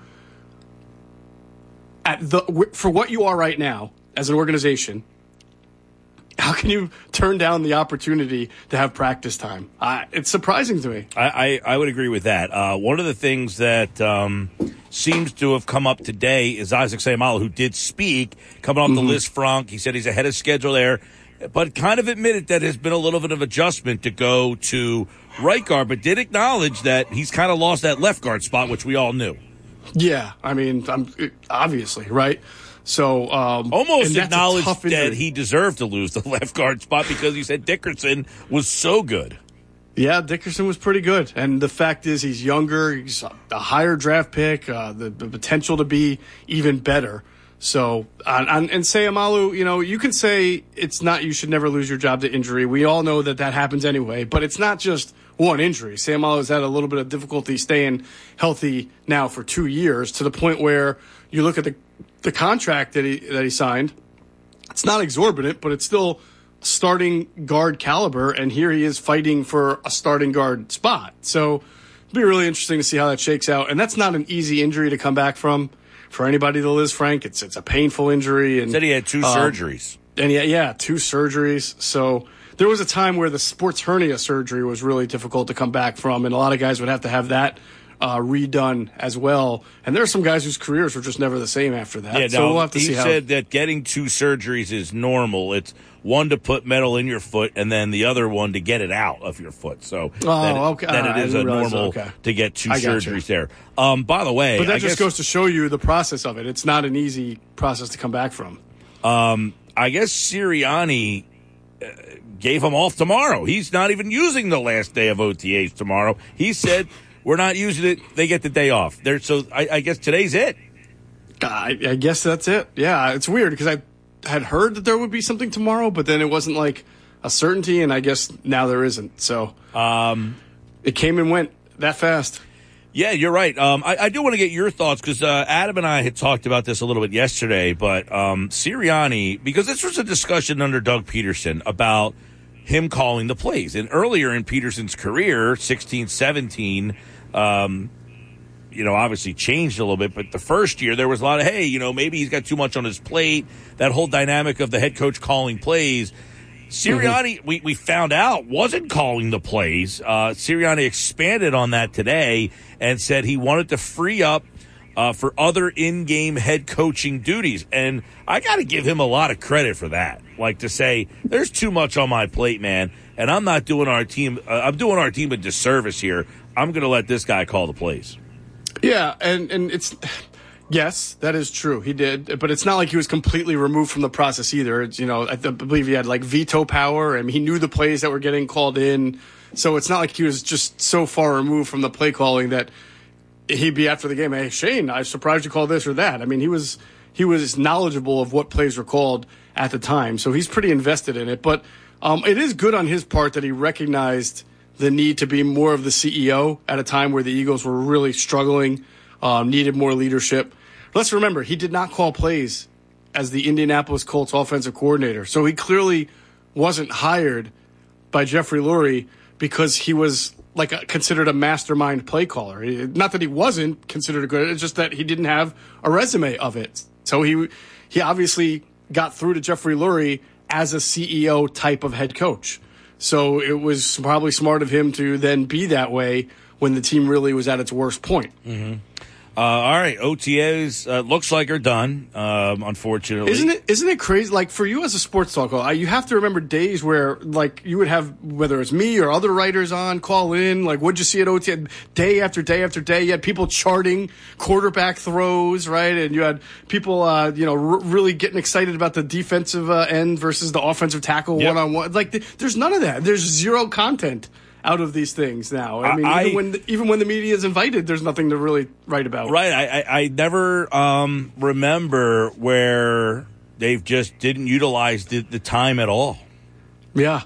And then had a day tomorrow scheduled and said, according to Jeff McClain's tweet, it said, Sirianni said wide receiver coach Aaron Moorhead caught the second of 2 punts and gave the team the day off tomorrow.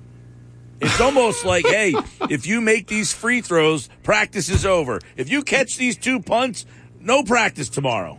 Yeah, usually that's a player who's on shaky state. I don't know what that means for Aaron Moorhead, though. He's got to be the one that field the punt. That's kind of funny. Right. So the moral of today, I guess Jalen Hurts connected on a couple 40-yard passes for touchdowns. Yep. With guys Quez Watkins, I guess. John Hightower's interesting. He was the guy who got more time than Watkins as a rookie, and then Watkins kind of usurped him last year.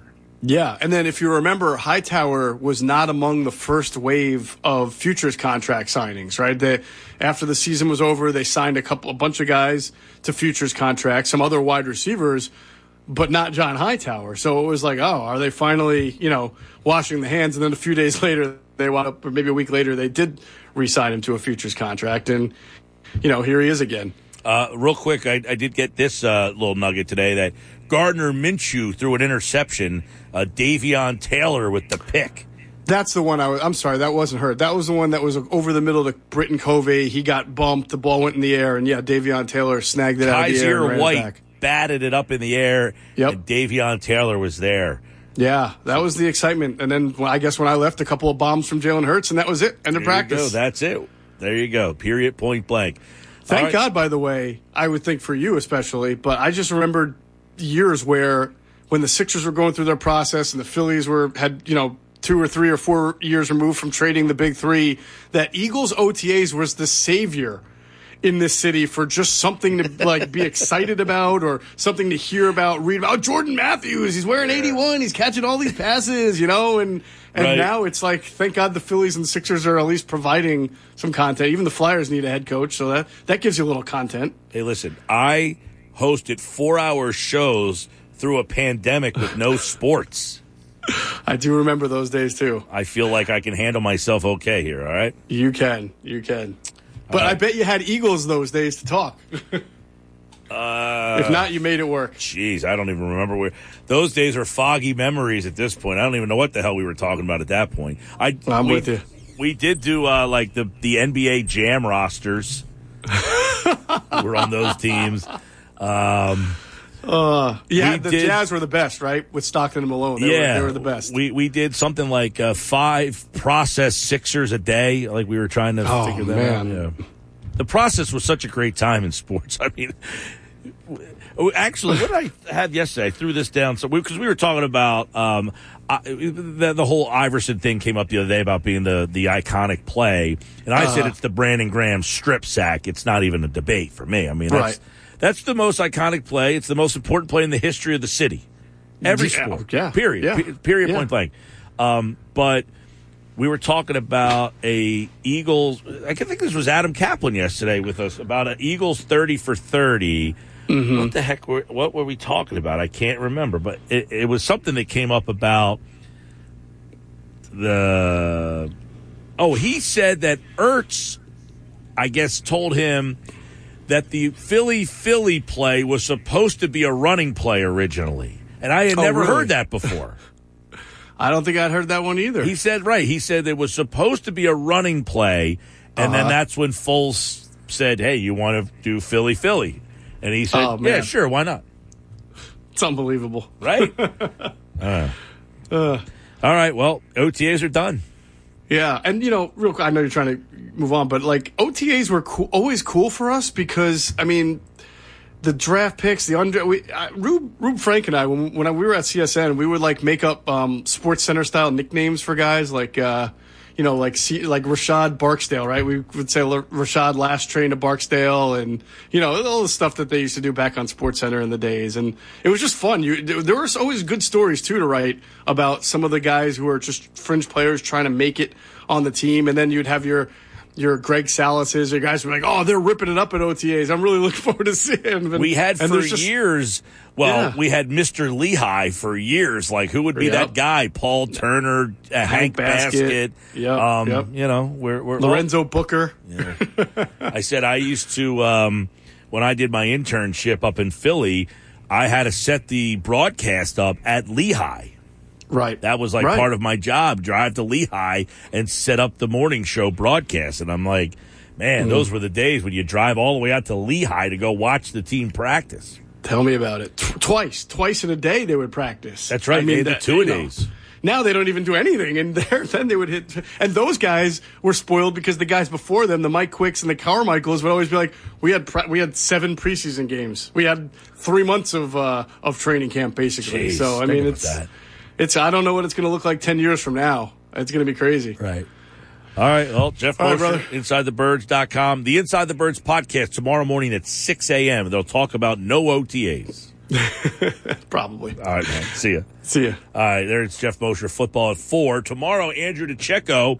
We continue our look this offseason at all of the divisions, and we will be having the AFC North tomorrow. We'll be talking about the AFC North. We'll preview all 4 teams in the North to Checo every Thursday here on the Sports Bash Live, 97.3 ESPN. When we come back, we got the headlines. Stick around for that. What stories did we come up with today? Joe Madden, I want to get into those comments from Joe Madden, too. We briefly touched on them in the last hour, but I definitely think it's something worth bringing back up. More Sports Bash coming up. Now, back to the Sports. Without the ones like you, who work tirelessly to keep things running, everything would suddenly stop. Hospitals, factories, schools, and power plants, they all depend on you. No matter the weather, emergency, or time of day, you're the ones who get it done. At Grainger, we're here for you with professional-grade industrial supplies. Count on real-time product availability and fast delivery. Call, clickgrainger.com, or just stop by. Grainger, for the ones who get it done. ESPN. All right, take a look at today's headlines. Brought to you by Atlantic City Airport. Playing your summer vacation now. Spirit Airlines is planning nonstop flights from Atlantic City International Airport to Boston, Atlanta, San Juan, Miami, and other exciting destinations. Visit spirit.com. Josh Henning is my producer. These are the stories of today.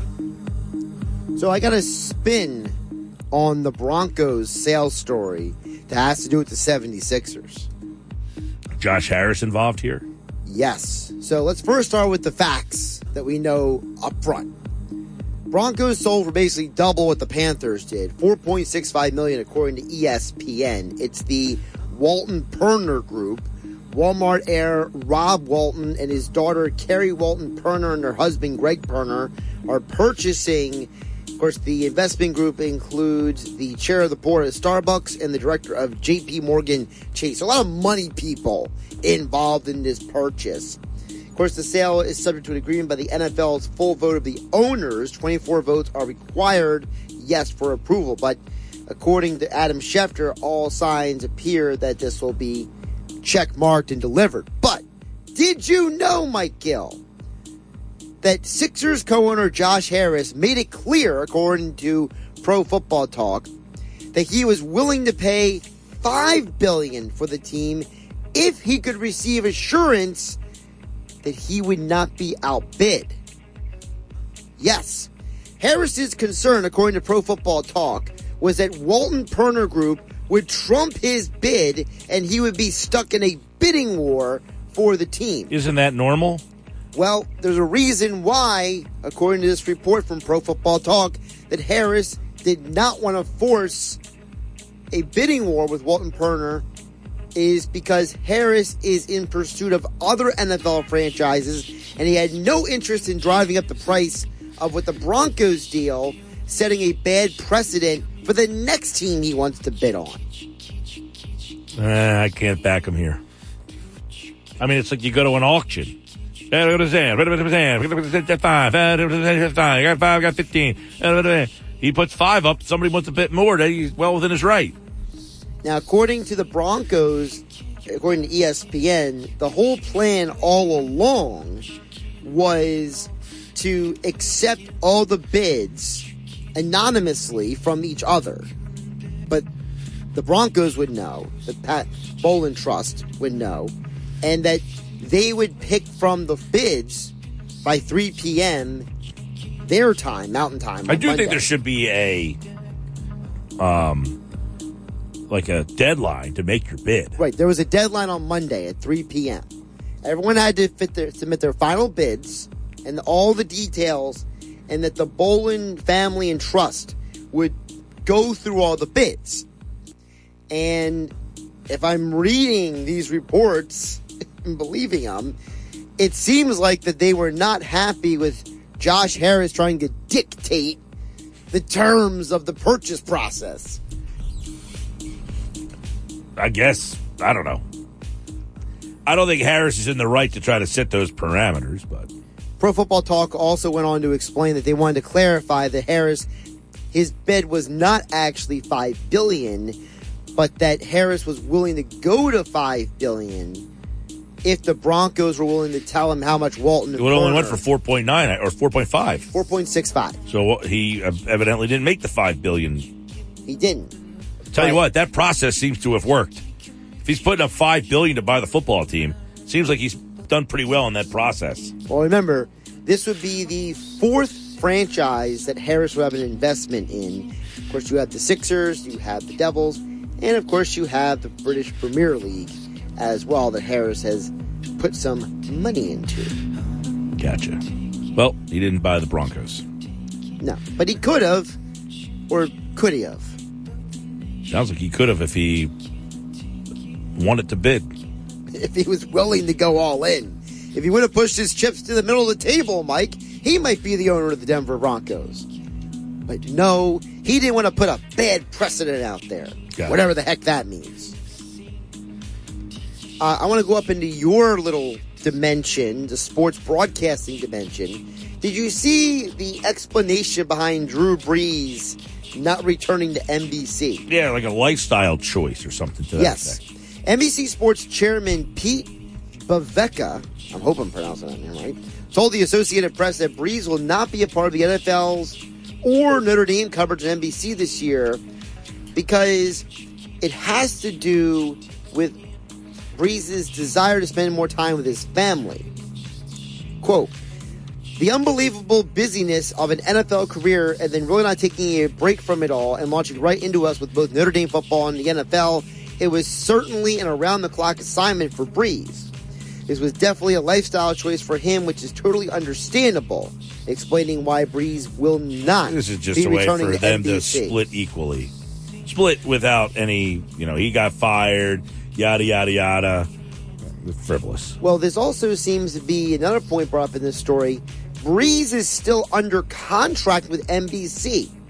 Yeah, well, that we knew. Viveka said But they're not going to get in his way of getting a job someplace else. Well, that's what he said. They're going to let him stink someplace else. He said the network will not stand in his way if another opportunity comes along, but he wanted to address the fact that Brees is still under contract at the moment with NBC in the Associated Press conversation. All right. Well, I don't anticipate him, unless he really wants to be a broadcaster and he's willing to take a job that's not the number one job, which aren't out there anymore.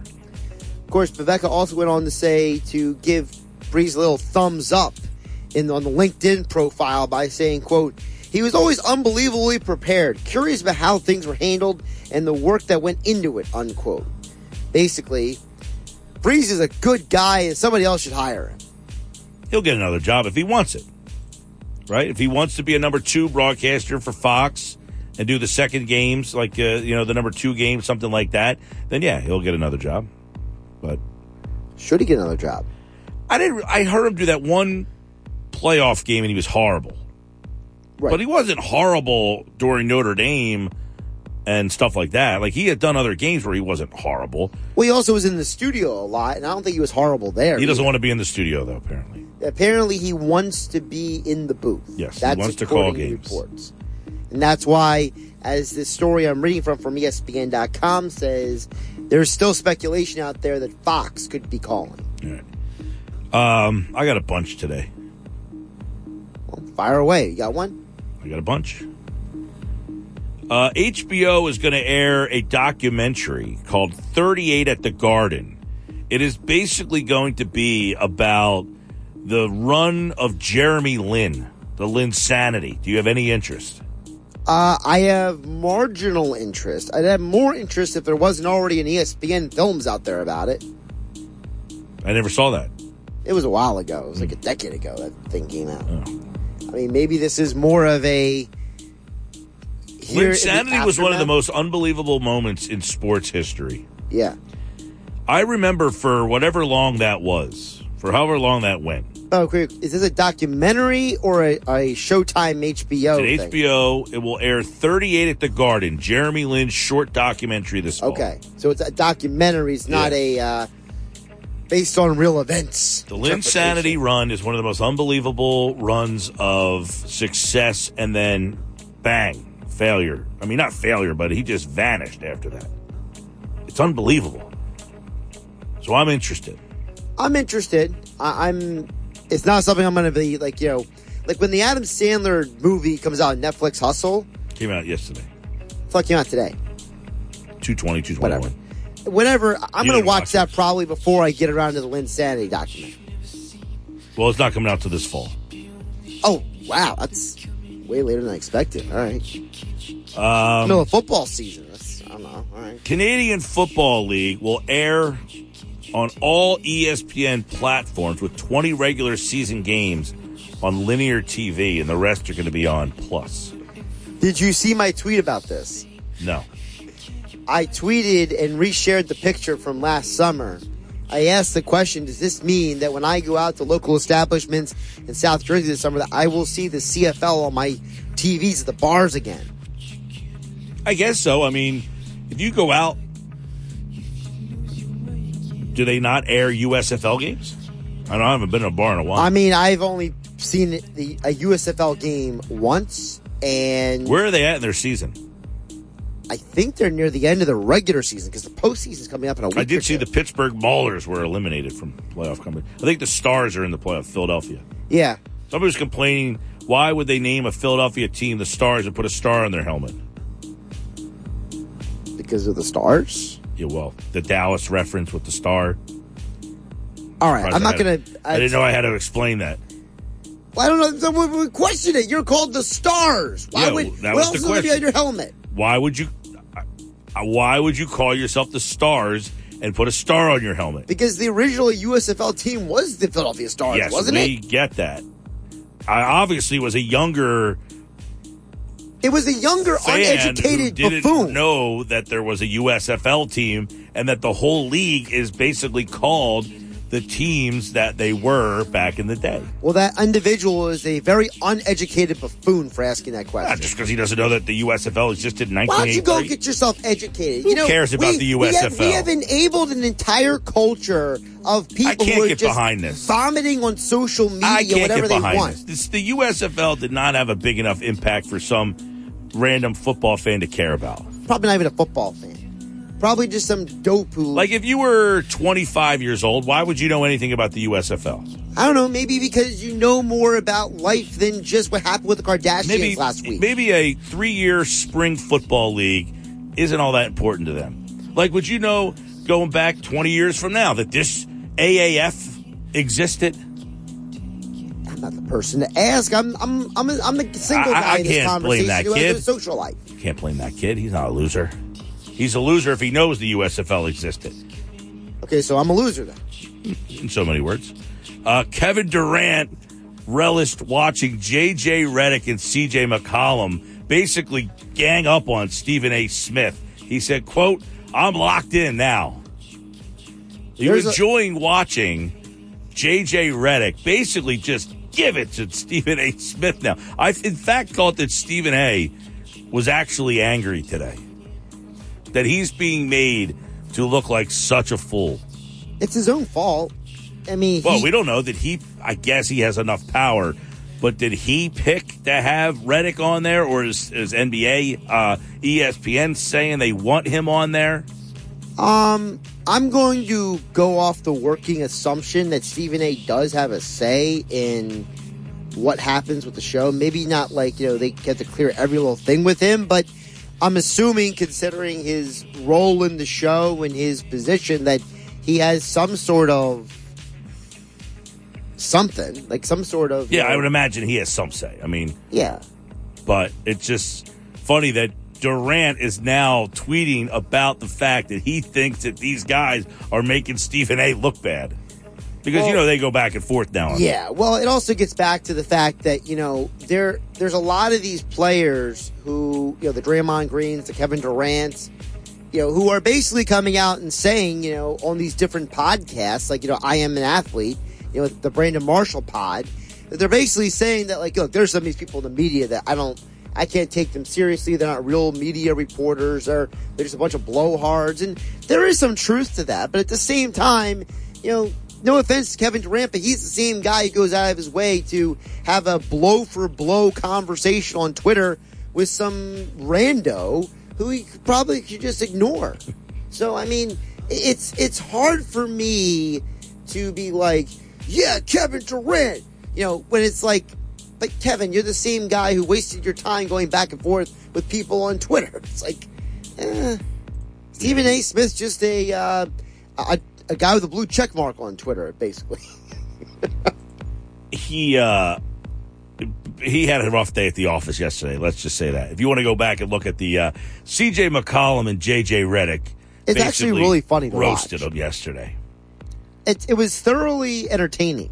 Can I call it that? If that's what entertains you, sure.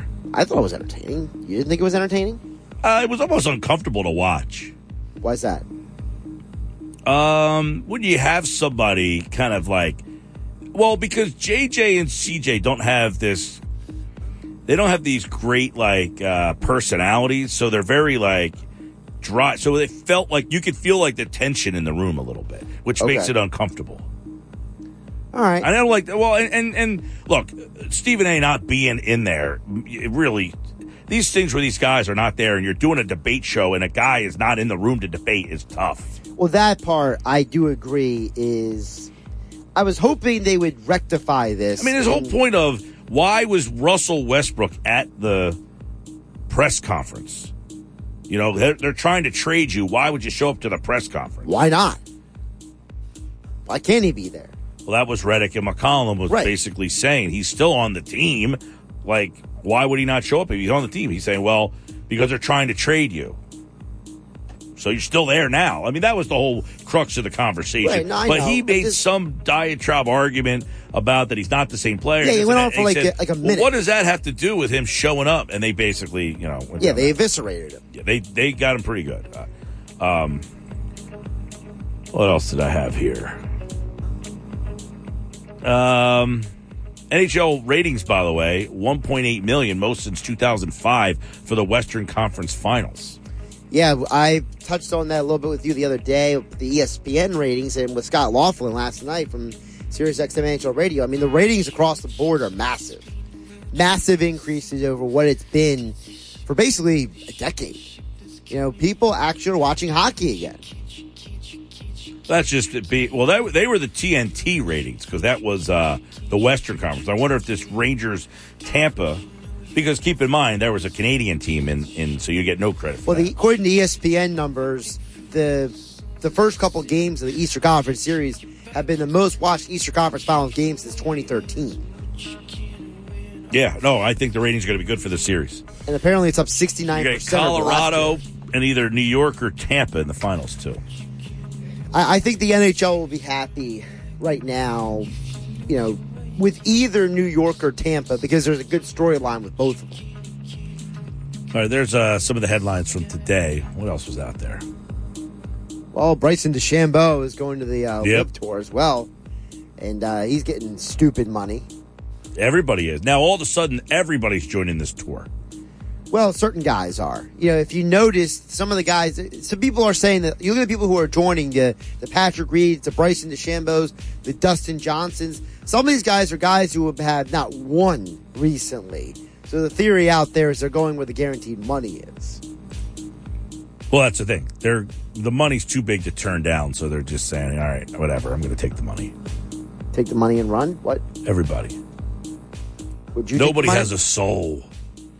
I don't know. How about this John Lynch story where he was offered, $15 million to go back into broadcasting with Amazon. Right. And he stayed with San Francisco, and he makes like $5 million. Like, at what point do I say, I have $5 million bucks a year? I'm not piggish. I don't need any more money. Well, that's the thing. Some people, the money is more important to them than anything. Yeah, if I was making $5 million and you offered me $15 million to do something I wasn't all that interested in, I get it. It sounds preposterous to say it, but I don't really need the extra $10 million. I think I'll survive. Well, I don't think it sounds preposterous because with you, I think that, money, once you get to a certain level financially, it's all kind of just negligible at that point. Like, well, now for some people, other people, whatever. Like, well, sure, there are some people that their quality of life and their lifestyle is more important than, what is the best professional situation. I don't know. I mean, Bryson DeChambeau seems like a pompous dude who's very, big on just making as much money as he can. So maybe that's where his mentality and his values are. Now, I got the Phillies lineup for tonight's game. That's next. This is the Sports Bash on 97.3 ESPN. Now, back to more. For the ones who work hard to ensure their crew can always go the extra mile, and the ones who get in early so everyone can go home on time, there's Grainger, offering professional-grade supplies backed by product experts so you can quickly and easily find what you need. Plus, you can count on access to a committed team ready to go the extra mile for you. Call, click Grainger.com, or just stop by. Grainger, for the ones who get it done. On 97.3 ESPN, South Jersey's sports leader. I got the Phil's lineup for you tonight in Milwaukee. Here you go. This is what you get, all right? Rob Thomas, pen to paper. For the Phils trying to make it, 6 in a row tonight? Is that what it is? They've won 5 in a row? They've won 5 in a row, 4 since the manager firing. Because they won the one game, they had the day off, and Girardi got fired. So they're looking for 6 in a row. Their starting lineup will be Schwarber, Hoskins, Harper, Castellanos, Real Muto, Gregorius, Bohm, Herrera, Stott. Pitching is Nola. So the one change tonight, you got Moniak out, Herrera in. Now this is interesting because they both bat left-handed, Herrera and Moniak. So you can't really have a classic platoon with one righty hitter and one lefty hitter. You got the 2 lefty hitters, so he's going to have to kind of pick and choose when he uses those guys. And I know a lot of people want to see these young players and don't like Herrera, but here's Rob Thompson saying, I'm going with Odubel. Do you think that Vierling last night should have, what he did last night, should that have earned him more playing time today instead of Herrera, or do you think that was just who's pitching tonight for the Brewers? Is he a lefty? I mean, if it's a left-handed pitcher, maybe I consider Vierling. Is it Hauser tonight? Yes. Adrian Hauser. I think he's a right-hander. I think he is. So if that's the case, then you're going to go with a lefty, either Moniak. Hauser's right-handed. Yeah, either Moniak or Herrera. Okay. So I wouldn't imagine you would have saw Vierling tonight against a righty. Okay. But if it was a lefty, I wonder if Rob Thompson would have gone with him. I'm just wondering if that's a situation where, like, you look at Vierling, look, you hit the home run last night, I'll give you a start today. Like, or do you look at him and say, hey, you're my best pinch hitter, moving forward? Well, I don't know that just because he had a home run last night, you're now my best pinch hitter moving forward. Let's not go that far yet. He's got sent down because he wasn't hitting at all. Right. So I don't know who their best pinch hitter is, by the way. I mean, Camargo's on the injured list. Well, I love the people online who are saying that they got to take Stubbs, get him more playing time, to put him at second base. I'm just like, has Stubbs ever played second base in his life? You'll have to show me one of those tweets because I have not seen any of that yet. Because that's ridiculous. Next hour, Jeff Kerr will talk a little NFL.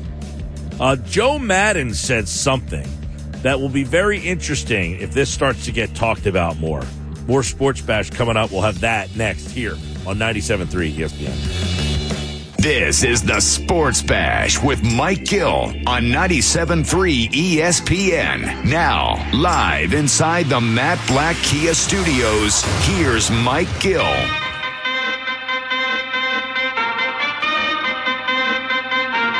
Turn it up! All right, Sports Bash, we just gave you the Phillies lineup. They're playing the Brewers tonight, looking to win 6 in a row. Rob Thompson, 4-0 as the manager of this team. But what role does the manager really have in the turnaround for the Phillies? Is it Joe Girardi's fault? Was Rob Thompson a better choice? Joe Madden got fired yesterday. Now, you might say, what is a guy who got fired? Why do we even want to hear from him? Well, he's been a World Series champion. He got to a World Series with the Tampa Bay Rays. That's an accomplishment in itself. So he was hired by the Angels and was fired yesterday after winning the World Series with the Cubs, for God's sakes. Joe Madden fired. Now, he spoke to MLB Network yesterday. Well, it was Ken Rosenthal of The Athletic. There you go. Oh, Ken used to be with the MLB Network. Yeah, I think he still does like appearances though, but I don't think so. Doesn't do appearances? No, that anymore? whole thing, he got let go because he was critical of... he's critical of Manfred. Yep. Right. I had to fact check you there. I can't remember everybody who's going to and from. I'm making a joke. I can't make jokes with him sometimes. He doesn't get my jokes. My jokes fall flat with you, man. We've had this conversation a million times. I think the audience is well aware that my humor and your humor do not line up. No. So Joe Madden gets fired yesterday. He talks to Ken Rosenthal.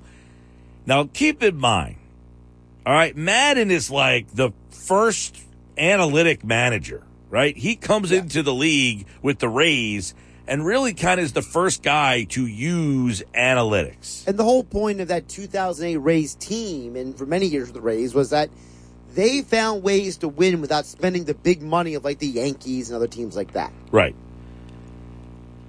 A principle that they still use to this day, by the way. They still use to this day. Now, he, as the manager, embraces analytics. Yes. So he is a big analytics guy. He embraces analytics. But this is what he said after being fired by the Angels, and I think this is a huge topic of conversation moving forward. So Rosenthal was asking Madden in this one-on-one about, on The Athletic, I'm reading from the Athletic website, about, why do you think you got fired? What went into it? And one of the comments Madden said was, it's liberating. And Rosenthal said, it's like, well, you said it's liberating. Why? Usually managers are crushed when this happens. So that's the question before Madden's answer, to give you a little context. Madden then goes on to say, quote, "It's been kind of difficult overall. I'm into analytics," says Madden, "but not to the point where everybody wants to shove it down your throat. Real baseball people have felt somewhat impacted by all of this. You're unable to just go to the ballpark and have some fun and play baseball. It's too much controlled by the front office these days." He goes on to say, "I actually talked to Perry, the Angels GM, about this. This isn't anything new. I told him that. I said, you just try to reduce the information you're giving. Try to be aware of who's giving the information and really be aware of when it's time to stay out of the way," Madden says. In general, the industry has gone too far in that direction, and that's part of the reason people aren't into our game as much as they've been. Wow. So there's a lot there. He's saying it's gone too far. Yes. This is a guy who embraces analytics. He's an analyst. He says, "I'm into analytics." He was the first guy and almost was like the godfather of analytics. Like, hey, I'm going to start doing things. But he acknowledges that the game has gone too far. Now, we used to have Seth Everett on the show every week. He covered Major League Baseball. He still does for NBC Sports. Okay? And I remember him telling me on the show years ago, probably 2 or 3 years ago when we had him on weekly, that the managers no longer write the lineup cards. That the managers basically get the lineup card handed to them by the GM. The GM basically goes over his analytical sheet, looks at all the averages. Hey, this is what this guy does against this guy. This is what this guy does against that guy. Here's your lineup card for today. And you basically take that lineup card and you manage that game that night. But a lot of the stuff is all predetermined. So when Joe Madden, a guy who embraces analytics and has managed with analytics to a World Series, when he comes out and says it's too much, it's gone overboard, what do we think about that? I think it's time to start questioning the fact that it has gone overboard. And I think it's about time that we start looking at these managers differently. You and I said it for weeks, Mike. I kept asking you, how much of the stuff we're complaining about Girardi is him, and how much of it is the coaching staff, the front office? Is somebody in his ear telling him, make this lineup change? Is someone in his ear telling him, this guy needs to come in this inning? Now, we're seeing right now the Phillies are winning, but they haven't drastically changed the lineup, right? Not necessarily. I mean, you're starting to see this top 6 kind of play right now, or really 5, I guess 6 because Didi just got back. But you're starting to see this top 5 kind of fall into place right now like it is tonight with Schwarber, Hoskins, Harper, Castellanos, Real Muto. You're starting to see that kind of get in there. But like tonight, does Rob Thompson make the decision that Herrera's going to play? Does Sam Fuld, the GM, make the decision? He's the GM. People don't realize Sam Fuld, who played in Tampa Bay for Joe Madden. Very analytical guy. So does Sam Fuld, is he the guy that makes the Phillies lineups? Does Dave Dombrowski make the Phillies lineup? Were they making the lineup for Girardi? I was saying, does Fuld and Dombrowski meet and then were they telling Girardi, here's our recommended lineup? I don't know if it's recommended. This might be, here's your lineup tonight. Because I do think that's what you were getting with Klintak.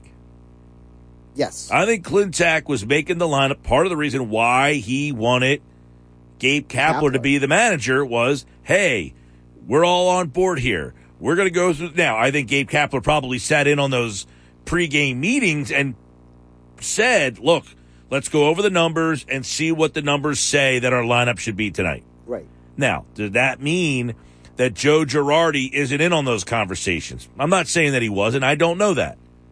Maybe Joe Girardi was in on those discussions, and maybe Joe Girardi went overboard on going from one side of the ledger as a manager over to the other side of, hey, before I was this baseball manager, and now I'm becoming such an analytics guy. Did he get caught up too much in it? Because, let's be honest, you don't just go from some World Series manager to a jackass. Right.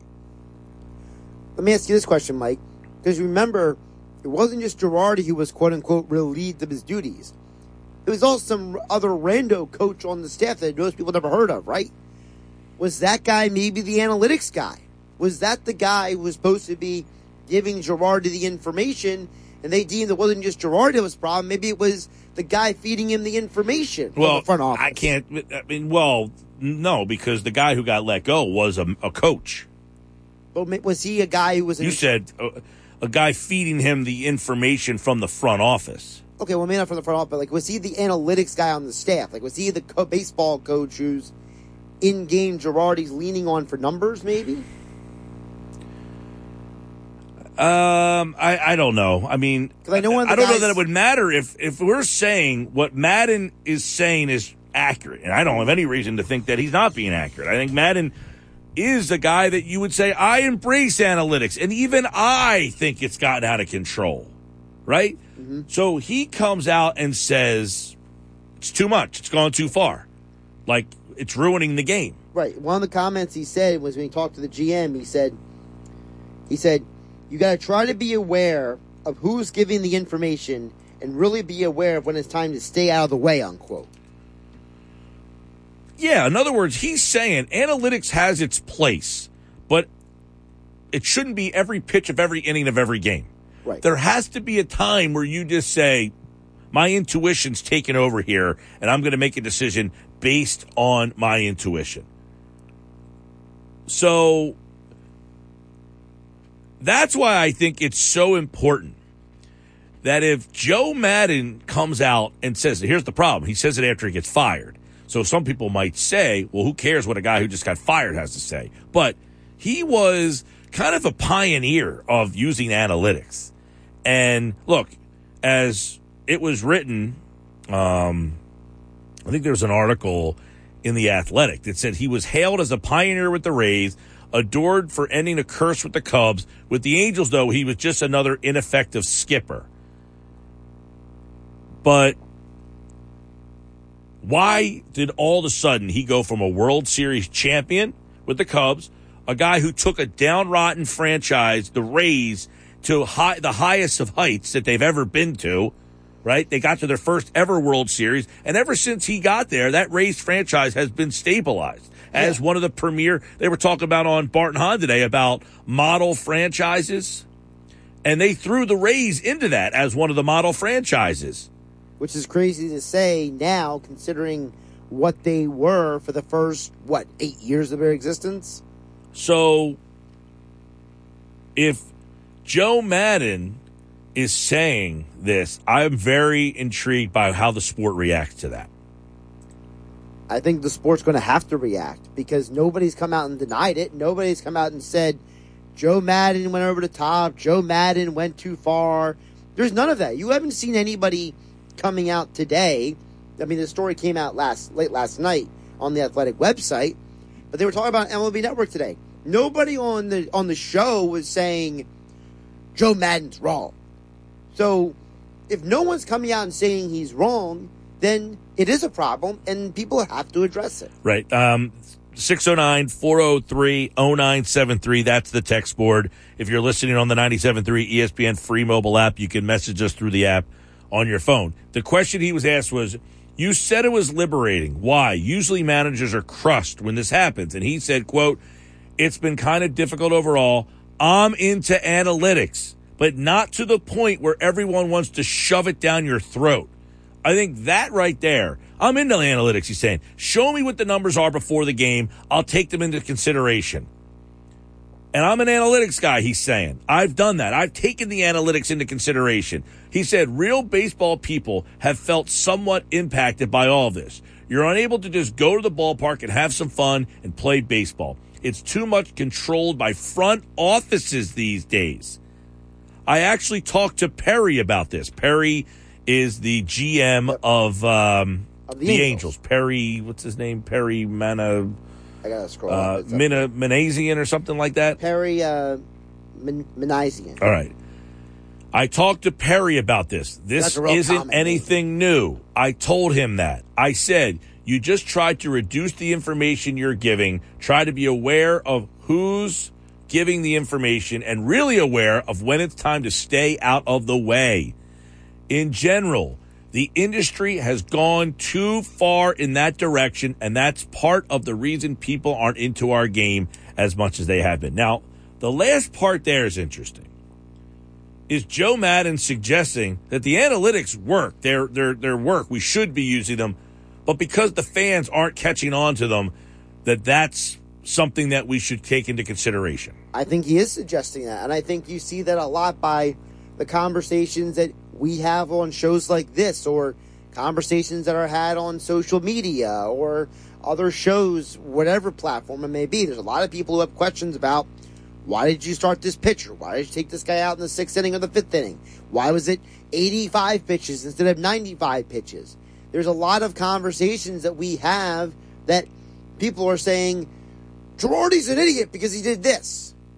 And Joe Madden is saying, maybe part of the reason why people don't understand what Girardi's doing or what I'm doing is because... Go back to Kapler. People thought was critical of Kapler. He doesn't know what he's doing. Well, maybe he wasn't writing the lineups or doing so much. I think what Madden is saying is the team I have isn't bad because I'm managing it poorly. I'm being told how to manage the team from someone above me. I am into analytics, but I want to use the analytics the way I want to use them. I don't want to be told by my general manager how to incorporate the analytics. I'm very open to analytics, but let me analyze the analytics and do what I want to do with them. Right, let me, quote unquote, manage the analytics. In other words, hey, I got this hitter who hits the ball to the left side 35% of the time. Let me do what I want to do with that 35%. You hired me to be the manager of this team. So don't tell me how you want to manage this team. Let me manage this team.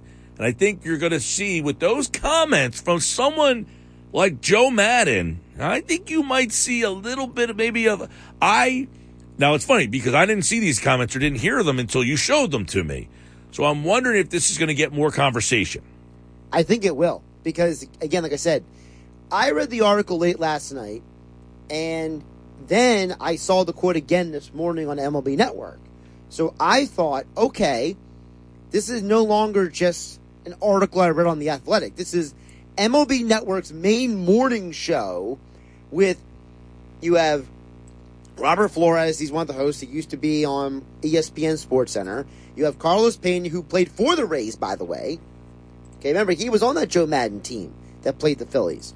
He was also on the A's and traded in Moneyball. Yes. And then you have John Heyman, who is there. And John Heyman he's covered baseball for as long as I remember. So you have all of them having this conversation, and none of them are saying, and also Lauren Shahadi, she's covered baseball for over a decade between MLB Network and other platforms. But they're all saying, look, there's something here. There's something they were giving weight to this, saying Madden doesn't say something for saying his sake. He has a reason for why he said it. Maybe we need to pay attention to this. That was the gist of what they were saying. So if they're saying it on the baseball channel, MLB Network, I'm assuming that it's not just going to be forgotten about. I hope so, because, again, I haven't really seen it all that much, where you're saying, hey, I'm into analytics, but you're shoving it down my throat. And it feels... I hope it does get brought up more, and that the industry takes a harder look at this. There's a guy like Joe Madden who, let's be honest, just because he got fired doesn't mean he hasn't been a successful manager. He has been basically, in fact, the second he got fired the other day, what's the first thing you saw? Phillies should call this guy. Phillies need to call him. He's from the PA area. Rob Thompson is an interim manager. Right. So what's to preclude them from saying, hey, our manager's right there? Because he did say in that interview that he still wants to manage. Yeah, he still wants to manage. The quote at the end of the article says, you want to manage still. And he says, of course. Of course I want to manage. I'm really good at it, said Matt. Mm-hmm. So he wants to manage still. He doesn't think he's done. But does he want to manage in today's game? I think that's another interesting diversion of this. Well, the other thing is we just talked about front offices, right? So are managers like Madden now going to not want to work with certain organizations because he says, I went through this with the Angels and you're running your organization like the Angels did. I don't want to deal with that. So the question is, are the Phillies with Dombrowski and Fold doing the same thing the Angels organization is doing, or are they doing it differently? I don't know, but there's an interesting... So now I'm seeing the story from Buster Olney, who also has an article about Madden that says this went a lot deeper than a 12-game losing streak. And it goes on to say that for months, evaluators around the league had been reporting unhappiness over Madden's day-to-day decisions, a sentiment leaking more and more frequently out of the Angels organization. Leaking out of the Angels organization. So were the Angels preparing the groundwork to throw him under the bus before they ever fired him? Mm-hmm. So part of this was that the new GM was not... Madden was not his guy. Correct. He did not hire him. And that was one of the questions, by the way, that Rosenthal asked in the article, because he said, the new GM came in here and hired some guys and told you had to put them on your staff. Did you have a problem with that? And Madden said, no, I had zero problem with the guys he told me to put on my... And he goes through the different guys that they hired. But there's something to be said with the fact that the GM gets hired by the Angels and tells Joe Madden, you have to have Phil Neville on your staff. You have to have Benji Gill on your staff. You have to have Ray Montgomery on your staff. So was the general manager almost setting the groundwork to push him out? So one of the things that started a lot of this, apparently, according to the story, was that Madden basically let Trout sit out the season last year. Correct. That he basically had respect for Trout, didn't rush him back, and just said, basically, we're not going to bring you back. Then he intentionally walked Corey Seager with the bases loaded, which obviously brought a run home. And that raised a lot of eyebrows. And he said, quote, I'm just trying to stay out of a big blow and also just stir the group up, quite frankly. That's something you don't normally do. And I thought just by going out there and doing something like that, the team might respond. Simple as that. Seager's that good. So I know it's early in the game, but I thought I could have changed the momentum of the game. I thought it was the right thing to do in that moment for us. So that gets looked at. That gets criticized. It goes on to say that he's always operated as much on feel as he has analytics. And that they basically sat down and put together a plan for a guy like Ohtani and what to do with him. And I guess there was some disagreements on where that was going. Correct. So, I don't know. This is a very... I definitely am interested to see what happens next with this whole thing. I want to know where Joe Madden goes next, too, because doesn't that say something about that organization now? Like, wherever organization Madden goes to, knowing what he said in this article, when Joe Madden gets his next job, you, Mike Gill, are you going to turn around and say... He's 68 years old, by the way. Well, Tony La Russa is, 10 years old? Just saying, he's almost 70 years old. How many teams? Now, it seems that the new thing to do is to hire these older, like Buck Showalter's back, Tony La Russa's back, Dusty Baker got a job and is winning.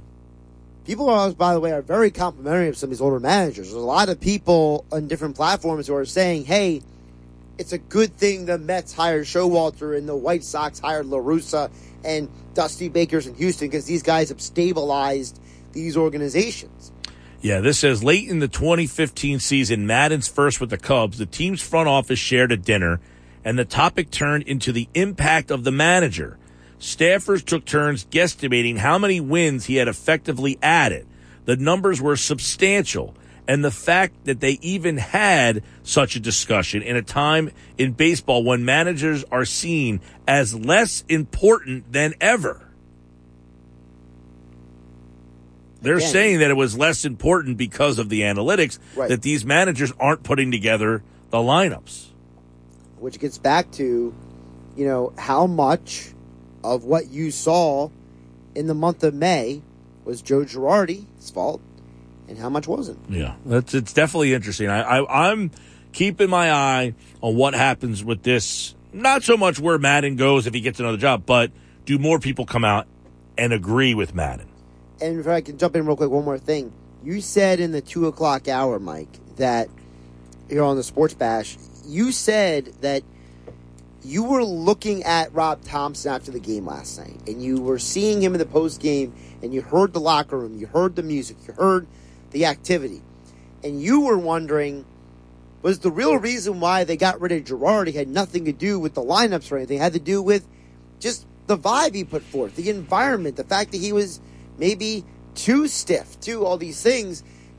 Is that really the value of a manager? Well, we talked about this in the 3 o'clock hour with Ryan when we went back and forth on this, which was, I think a baseball manager, biggest part of their job is the power of positive. Baseball is a game where positive thoughts have to be in your head. Mm-hmm. If you're not a positive thinker, right? If you're not a positive-minded baseball player, you're going to fail. 0 for 4 can turn into 0 for 14 really fast. Right. You have to be able to put away that you went 0 for 4, and that's just one game. Because if you think about 0 for 4 the next day, you're going to be 0 for 8. And if you think about 0 for 8, you're going to be 0 for 12. And if you think you're 0 for 12, you're going to be 0 for 16 really fast. So was Joe Girardi not giving these guys positive thinking, positive thoughts? Were they always walking on eggshells? It's very possible. Because you know what? Rob Thompson may look like a curmudgeon, but he seems to have the guys playing for him, and they seem to be happy. I'm very interested to see if some of the reporters ask other managers, hey, did you see what Joe Madden had to say about analytics and it's getting shoved down your throats? Do you agree? Now, I don't think anybody's going to take the bait. By the way, Joe Madden, 19 years, 1,382 wins, 1,216 losses, a .532 win percentage in Tampa Bay, which had been basically a perennial loser. They were a dump. The whole idea was, if people forget, when they had that expansion draft, they snagged Wade Boggs and Fred McGriff, remember? But didn't they have Greg Vaughn, too, at one point? It was like they were trying to win as fast as they could, and the whole thing just blew up in their face. They were, his first season, 61-101, 66-96, and then they went to the World Series at 97-65. They went from 66 wins to 97. Following that 97-win season, though, 97, 84, 96, 91, 90, 92. We're talking about the Tampa Bay Rays here. So he won 90 games with the Rays, 1, 2, 3, 4, 5 times. Went to the Cubs and won 97, 103, 92, 95. And then at 84, that's when they finally pulled the plug on him. So in the 5 years he was in Chicago, he won 90 games 3 times and 100 games once. pretty darn good. So, yeah, this is a guy who certainly is pretty good as a baseball manager, has a pretty good resume. Sports Bash Live, 97.3 ESPN. All right. Good conversation on Madden's comments. Where will it lead? I will certainly be keeping my eyes on that. Sports Bash Live, 97.3 ESPN. It's brought to you by the AC Airport. Plan your summer vacation now. Spirit Airlines is offering nonstop flights from Atlantic City International Airport to Boston, Atlanta, San Juan, Miami, and other exciting destinations. Visit Spirit.com. We'll look at some NFL Eagles OTA today. Jalen Hurts did this a couple of times today. That's next. Now, back to the Sports Bash. Without the ones like you, who work tirelessly to keep things running, everything would suddenly stop. Hospitals, factories, schools, and power plants, they all depend on you. No matter the weather, emergency, or time of day, you're the ones who get it done. At Grainger, we're here for you with professional-grade industrial supplies.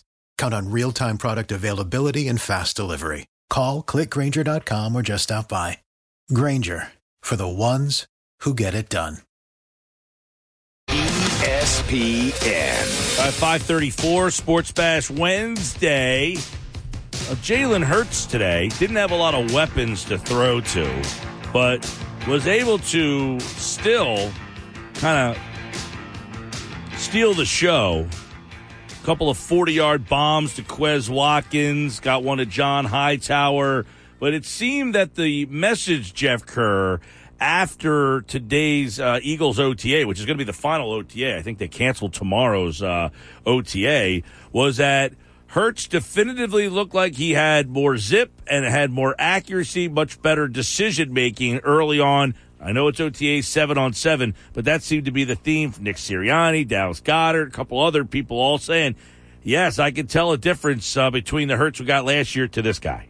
Yeah, it's almost like, you give a quarterback a year after a full season and he gets better. Isn't that the process of it? He's still a young player. He's not even 25 yet. Jalen Hurts is still developing. I think he just turned 24. I'm not even sure at this point. But, yeah, everything I was told today was he was excellent. He was great. And that's a great sign for the Eagles because they have a lot more weapons this year to build around him.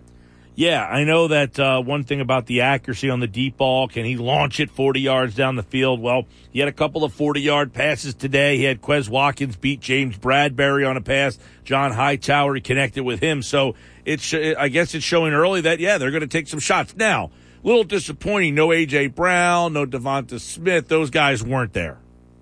Yeah, a little bit. I mean, I get it. It's voluntary, and I'm sure their excuse for whatever reason they get their respective days off. That's fine. But yeah, it's a shame when the media goes and you don't see those guys there. But again, they did see them there last week, and is it a bummer for fans? Yeah, I guess. But I try not to put too much stock in OTAs either way. So I'm like, look, they don't have a mandatory minicamp. I'll see plenty of A.J. Brown and Devonta Smith come July. I totally agree. I just say this. Devonta Smith has his celebrity softball game that you were at the other night. If everybody showed up there, Jalen Hurts for your thing, Jalen Hurts showed up to the practice today, you would think he'd say, hey, guys, I'd like you to get out there with me. Yeah, you would think. I mean, not everybody is geared like Jalen Hurts. Yeah, that's how I thought. I'm like, well, I can't really say, oh, they had the softball game, so they had a busy weekend. Well, no, I mean, it's weird to see Devonta Smith not being there. I don't know A.J. Brown or his demeanor or anything like that. I mean, he just got here. But it's weird to see a guy like Devonta Smith have an excused absence. And again, it could be a charity thing. You don't know. They don't need to explain it. But, I mean, maybe the Eagles just say, hey, you know what? Take the day off. Well, they're not going to practice tomorrow. I mean, Nick Sirianni, I guess, gave them they're supposed to. And he said, you know what? That's enough. It's a little surprising that the Eagles are not utilizing all the practice time and not using all the days that they have at their disposal here. Yeah, this is like anti-Dick Vermeil, isn't it? I just watched Football Life with Dick Vermeil yesterday, and he was the guy who hard work. If you keep working hard, you're going to get results, and we're going to work harder and harder and harder if we fail. This guy's the opposite, and it seems to be working for him. So I think the players really respect that. I think the players are going to enjoy that extra week off that they're going to get. But, yeah, it is awkward that you would think they would use tomorrow. You would think. But I guess he said, you know what? take summer vacation early. Yeah, and I don't even know that there was all that much going on today either. It didn't sound like they did a whole heck of a lot in the time that they had today. One thing we did hear afterwards, though, was Isaac Seumalo. He's going to be one of the big stories. He essentially conceded that he lost. He will not be the left guard, but that he's in that battle for the right guard spot. So we know that that's one of the bigger storylines coming into training camp when they get there is Isaac Seumalo, Jack Driscoll. Really, I don't know. Do you put Juergens in that mix? I think Cam Juergens will be in the mix, but the Eagles have $5.6 million reasons to just get rid of Isaac Seumalo and go with Jack Driscoll if they want to do that. And Jack Driscoll beats Isaac Seumalo out. I think they will do that, or I think Isaac Seumalo will be a trade candidate. I mean, he still could be a trade candidate this offseason, but yeah, he's not the left guard anymore. Landon Dickerson won that job last year. Isaac Seumalo's been hurt a lot each of the last 2 years. This is the last year of his contract. We'll see what happens, Mike, but you know, that's going to be an intriguing battle for sure. Isaac Seumalo, Jack Driscoll, and yeah, I'll throw Cam Juergens in the mix just because I think the Eagles want to see what he can do besides play center. Jeff Kerr, CBS Sports. I know a lot of people on social media talking about your rankings of the greatest defensive plays of Steelers players. Fans are talking about them. What's that? Steelers fans are talking about them. Well, the greatest defensive players of all time. And this, you know, obviously from the Aaron Donald contract that he signs the other day, where does he rank on that list? Well, you ranked the top 10 defensive players in NFL history. We could go through the list, but before we do that, which guys that did not make your list are you getting the most pushback on? Anybody from that 70s Steel Curtain defense. And I said to one Steelers blogger, aren't you guys satisfied with having the greatest defense ever? Like, you need to have all the players on it, too. Like, you got Hall of Famers across the book and Joe Green, Jack Ham, you know, Jack Lambert, Mel Blount. I could go through the list. I mean, really, everybody on the Steelers wants everybody on that defense in the Hall of Fame at some point. But again, it's hard because that era, there's not a lot of stats to back them up, and there are a lot of defensive ends or a lot of linebackers that just have ended up having more all-pros than those great players. So if I was going by great defense, the greatest defense of all time, absolutely is Steel Curtain.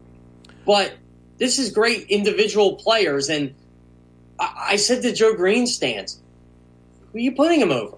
Are you putting him over Reggie White? You putting him over Bruce Smith? You putting him over Deacon Jones? Because this is top 10 players, defensive players. This isn't top 10 edge rushers. Someone's got to get cut.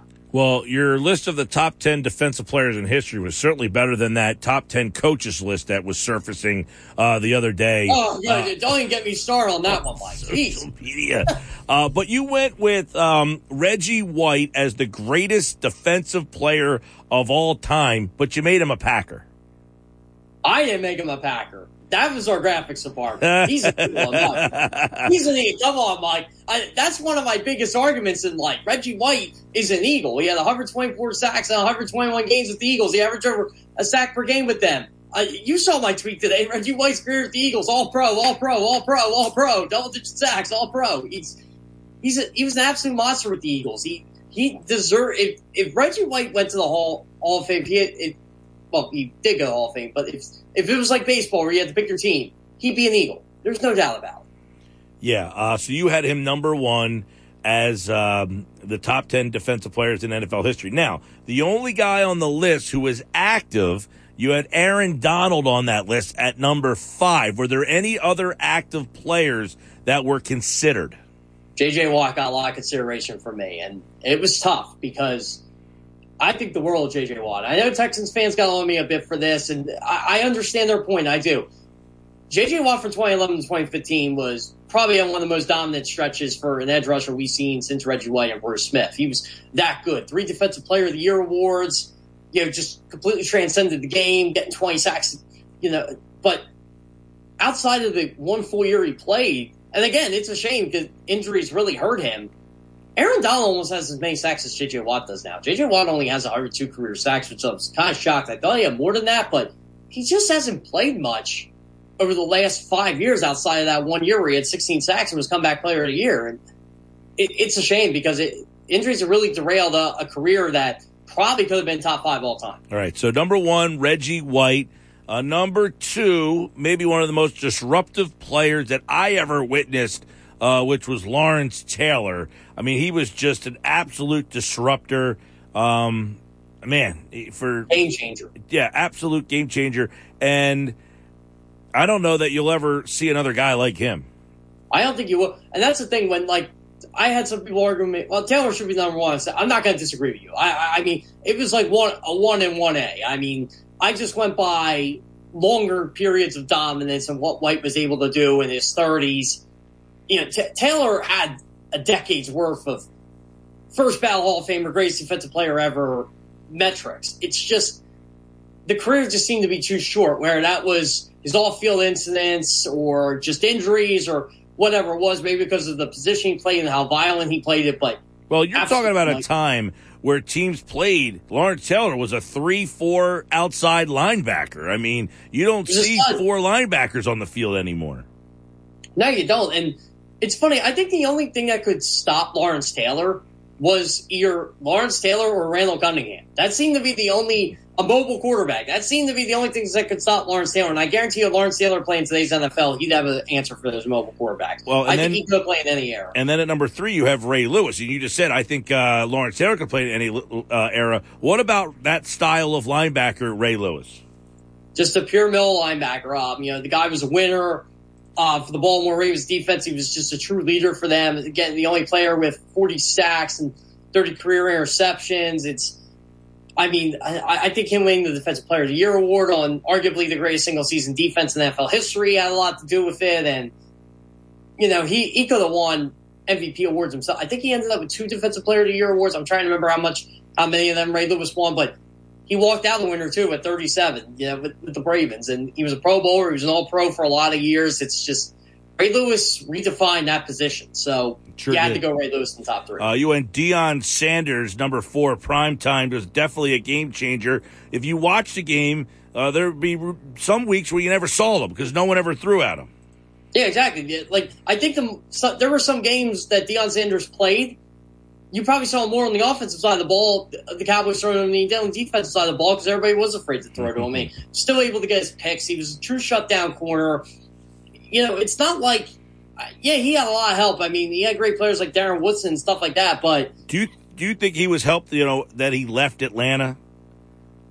I think so. You know, the fact that he ended up in Dallas and San Francisco and won. You know, being in Atlanta, he was more of a flashy guy. You know, Atlanta in the 90s, you know, everybody, you know, they changed their uniforms from red to black, and that was kind of like the cool thing. He was more of like the cool player on this team that nobody really talked much about. And then he went to championship teams. I think that really put him over the top. I think so, too. And, yeah, it's no coincidence. His 2 best years were 94 with the 49ers and 95 with the Cowboys. You know, he wins back-to-back Super Bowls with 2 different teams. I mean, that's extremely impressive. I mean, and you're right. With the Falcons, he was prime time. He was doing the baseball stuff. And, you know, like you say, he was a cool guy, you know, with the bandana. But then he goes over to the 49ers and it's like, oh, this guy's a winner. Do you remember the Falcons quarterback at that time? At that time? For the Deion Sanders Falcons, the quarterback of the Falcons was? Ooh, hold on a second. It wasn't Bobby. Bobby Hebert was later. Yeah, he came after. Yeah, I'm trying to remember that era. Hold on a second. I don't have enough time for radio for this, but you probably know it right off the top of your head. But I'll say, I wouldn't have asked you if I didn't know. Oh, yeah, you know what? I'm drawing a blank. Who was it? Chris Miller, man. Yeah, Chris Miller. That's it. That's who I was trying to. I was like, was it Chris Miller or was he before him? But yeah, Chris Miller in there. Chris Chandler, by the way, I think had a little cup of coffee playing quarterback during that era as well. All right, he was their Super Bowl quarterback. Yes, he was, but Deion wasn't on that team. Aaron Donald 5, Deacon Jones 6, Dick Butkus 7, Bruce Smith 8, and that was an era where Reggie White, Bruce Smith, you had Leonard Dexter Manley and guys like that. I mean, there was a lot of great defensive ends at that time.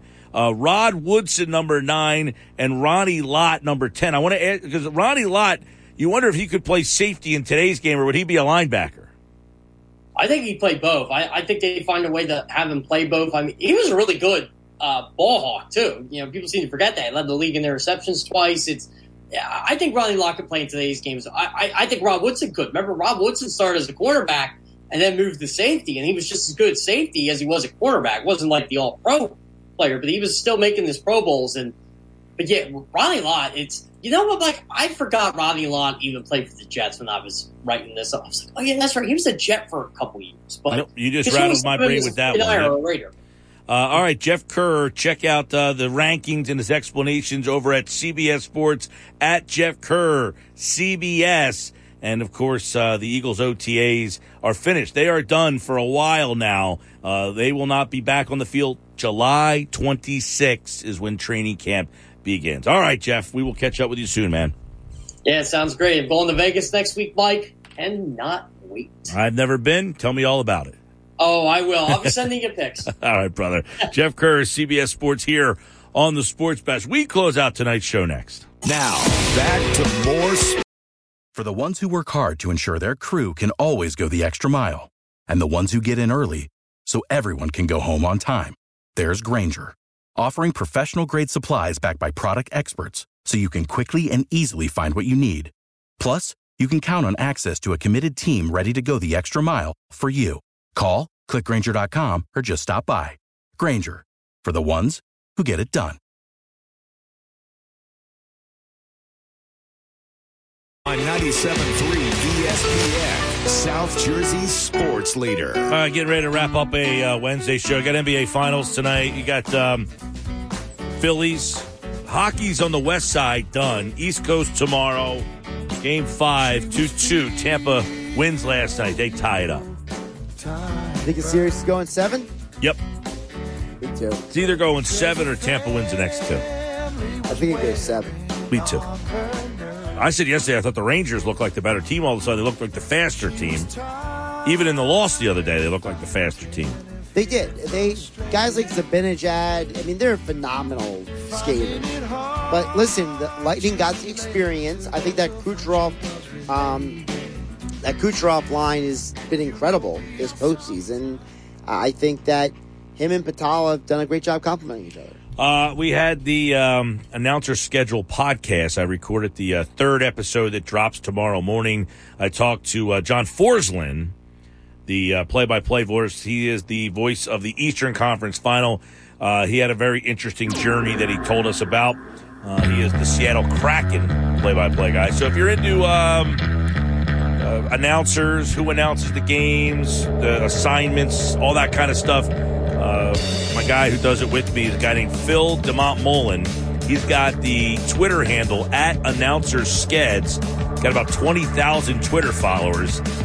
So we put together this podcast, and it's been doing pretty well so far. So I ask everybody to go download it, check it out, subscribe.